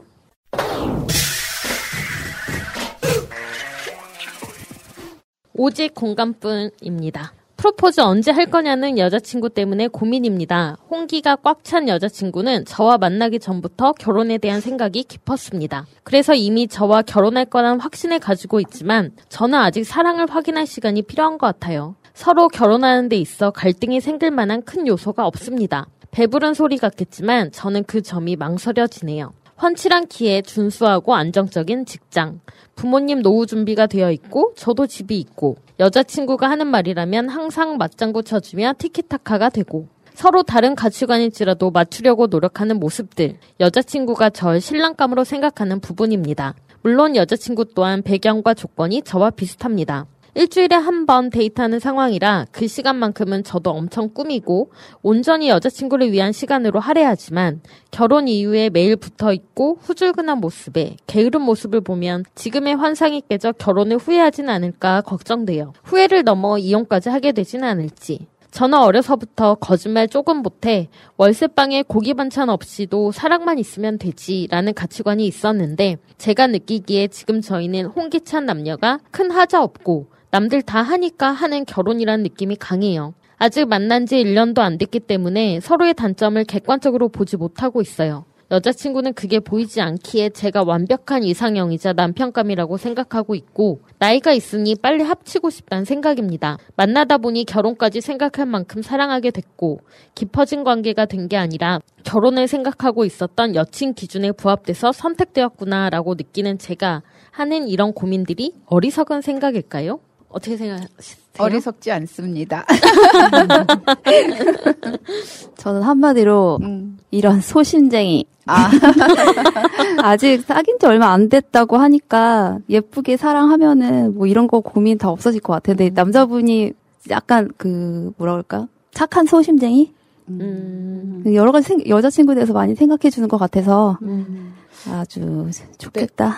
남자분은 사랑 우선주의인 거죠. 근데 이제 자신이 그 여자친구에 대한 사랑의 확신이 아직 없기 때문에 그러면은 시간을 더 가져야죠. 저는 그렇게 생각이 들어요. 저는 이런 마음들은 공감이 가요. 맞아요. 그러니까 주변에 많은 그 동생들도 다 이런 생각을 많이 하고 있고, 내가 정말 결혼하고 싶고 같이 살고 싶은 사람이 있어서 결혼을 하고 싶다라는 게 아니라, 이미 나이가 이만큼 차야 있고, 주변에서 다 하라고 하고, 사람들 만나면 계속 스트레스고, 만날 사람이 다 이제 애 엄마 아빠밖에 없어서 만나지도 못하고, 뭐 그런 상황에서 어쩔 수 없이 떠밀려서 결혼할 상대를 찾게 되는 거, 그런 상황이 싫은 거죠. 그러니까 이 사람도 여자친구를 지금은 좋아하는데 저 여자친구가 그런 환경만 보고 결혼에 너무 서두르는 게 아닌가라는 약간의 여자친구에 대한 못 믿음도 있는 것 같아요. 네. 여자친구 좋아하고 뭐 사랑하면 당연히 마음이 소심해지고 구질구질해지고 그런 게 구질구질. 네, 그래서 사랑이 다 구질구질해지잖아요. 이런 생각하는 게 당연하다고 생각해요. 네. 근데 이제 급하게 할 것이 결혼은 아니다라는 좀 생각이 들긴 해요. 제 개인적인 얘기를 하자면 제가 이제 결혼을 아직 비혼이라고 하기도 뭐 하지만 어쨌거나 결혼을 안 한 상태에서 동생들이 이제 먼저 하게 되잖아요. 그러니까 저는 그게 뭐 그 순서대로 사람이 생기는 건 아니고 당연히 생기고 상황이 돼서 먼저 가는 건 전 당연하다고 생각을 했는데 똑같은 상황에서 이제 동생보다 내가 뒤처질 수는 없다. 동생이 먼저 가게 할 수는 없다 해서 그냥 급하게 결혼들을 한 경우들이 있었어요. 근데 너무 급하게 하다 보니까 나중에 다 결과들이 안 좋더라고요. 그래서 더더욱이 결혼이라고 하는 것은 시간이 걸리더라도 자기가 결과가 어찌 되던 간에 자신이 어떤 확신을 가지고 정말 사랑하는 마음 플러스에 이제 뭐 여러 가지 조건들이 기본적으로 또 되면은 더더욱 좋은 거고 이제 그런 생각이 또 들기는 하더라고요. 저 과거에는 그런 게 있었죠. 첫째부터 순서대로 결혼해야 되는. 대체적으로 그렇게 갔잖아요. 네. 좀 신기하네요. 어떻게 그렇게 할 수 그러니까요. 있었는지. 예. 저희 엄마는 제 동생도 똑같이 결혼하고 저는 안 하는 케이스인데 세상에서 제가 제일 부럽대요. 네. 다시 태어나면 너처럼 살고 싶다고. 맞아요. 대부분 결혼하신 분들이 그런 얘기를 많이 하시더라고요. 제가 막 앞선 여자가 되어 있어요. 너무 부럽대요. 그럼 결혼에 대한 고민 같은 거나 스트레스는 없으세요, 수미님은? 저는 없는데, 어떤 게 저거 하냐면, 왜 시집 안 갔어? 그 나이 먹도록 왜 시집 안 갔어? 뭐, 근데 그게 뭐, 안 간 게 아니라 못 간 것도 있고, 안 간 것도 있고. 그냥 시간이 흘러 이렇게 된 건데, 요즘에 또 이 결혼 안 한 사람들 굉장히 자유롭고, 또 갔다 오신 분들도 너무 자유로운 그런 문화가 많이 생성돼 있잖아요? 네. 그냥, 근데 좋은 사람 생기면 갈 겁니다. 그렇죠. 네. 이런 게 좋은 것 같아요. 사실, 뭔가 주변의 시선이나 떠밀림이 아니라, 내가 함께하고 싶은 사람과 결혼하는 게, 그게 맞는 거잖아요. 네. 그러니까 부모님들도, 너 나이가 벌써 이렇게 했는데 결혼해야지, 이런 말을 하는 게 과연 내 아이를 위한 일인가, 생각을 좀 다시 해보시면 좋을 것 같아요. 근데 이제 여기 여자분 같은 경우가 남자친구가 이제 판단하기에는 뭐 조건도 대충 맞고 하니까 그냥 빨리 결혼하고 싶어 하구나 이런데 그러니까 그렇게 해서 또 잘 사는 경우도 또 많고 그렇게 생각하면 수미님 말씀하신 것처럼 굉장히 남자친구가 좀 소심한 면도 있긴 한 거네요. 네네. 좀 그런 것 같아요. 지금까지는 멋진 모습만 보여줬는데 내가 게을러지고 멋지지 않아지면 날 실망하지 않을까라는 그런 두려움도 있는 것 같아요. 그러니까 아직은 굉장히 좀 두 분이서 서로 많이 좋아하시고 몇 년 지나면 않을까. 그런 생각도 안 할 수도 있어요. 맞아요. 그러니까 사람에 대한 그런 추린이 있고 나가고 맞아요. 본인이 이제 일상에서는 그렇게 지내고 하면 다른 사람도 사실 마찬가지잖아요. 맞아요. 네네. 집에서 너무 갇혀 입는다는 건 좀 병적인 것 같아요. 그래서 뭐 그런 좀 편하게도 입고 만나 보시고 그다음에 이렇게 진짜 고기 반찬 없이도 할 수 있다고 했잖아요. 그러면 그 데이트할 때 그날은 고기 안 먹는 걸로. 요즘 채식이 또. 네, 그렇게 해보시는 것도 조금 도움이 되지 않을까요? 네. 만난 지 한 1년 넘어가면 오늘 뭐 먹을 거야? 너무 예쁜 생각하고 있어서 부럽습니다. 부럽습니다. 네, 참 건강한 고민이라는 생각이 들고요. 네. 오늘은 진짜 공감을 좀 많이 해줄 수 있는 그런 사연이라서 따뜻하네요. 그야말로 네, 새날 한라인 137회 방송은 또 여기서 마치도록 하겠고요. 다음 주에 아마 설 연휴 때 찾아오게 되지 않을까 싶네요. 네, 어쨌든 설 연휴에 못 나가시니까 새날 많이 봐주세요. 댓글도 많이 달아주시고 구독, 좋아요 많이 눌러주세요. 저희는 그러면 이만 물러가겠습니다. 함께해 주셔서 감사합니다. 감사합니다. 감사합니다.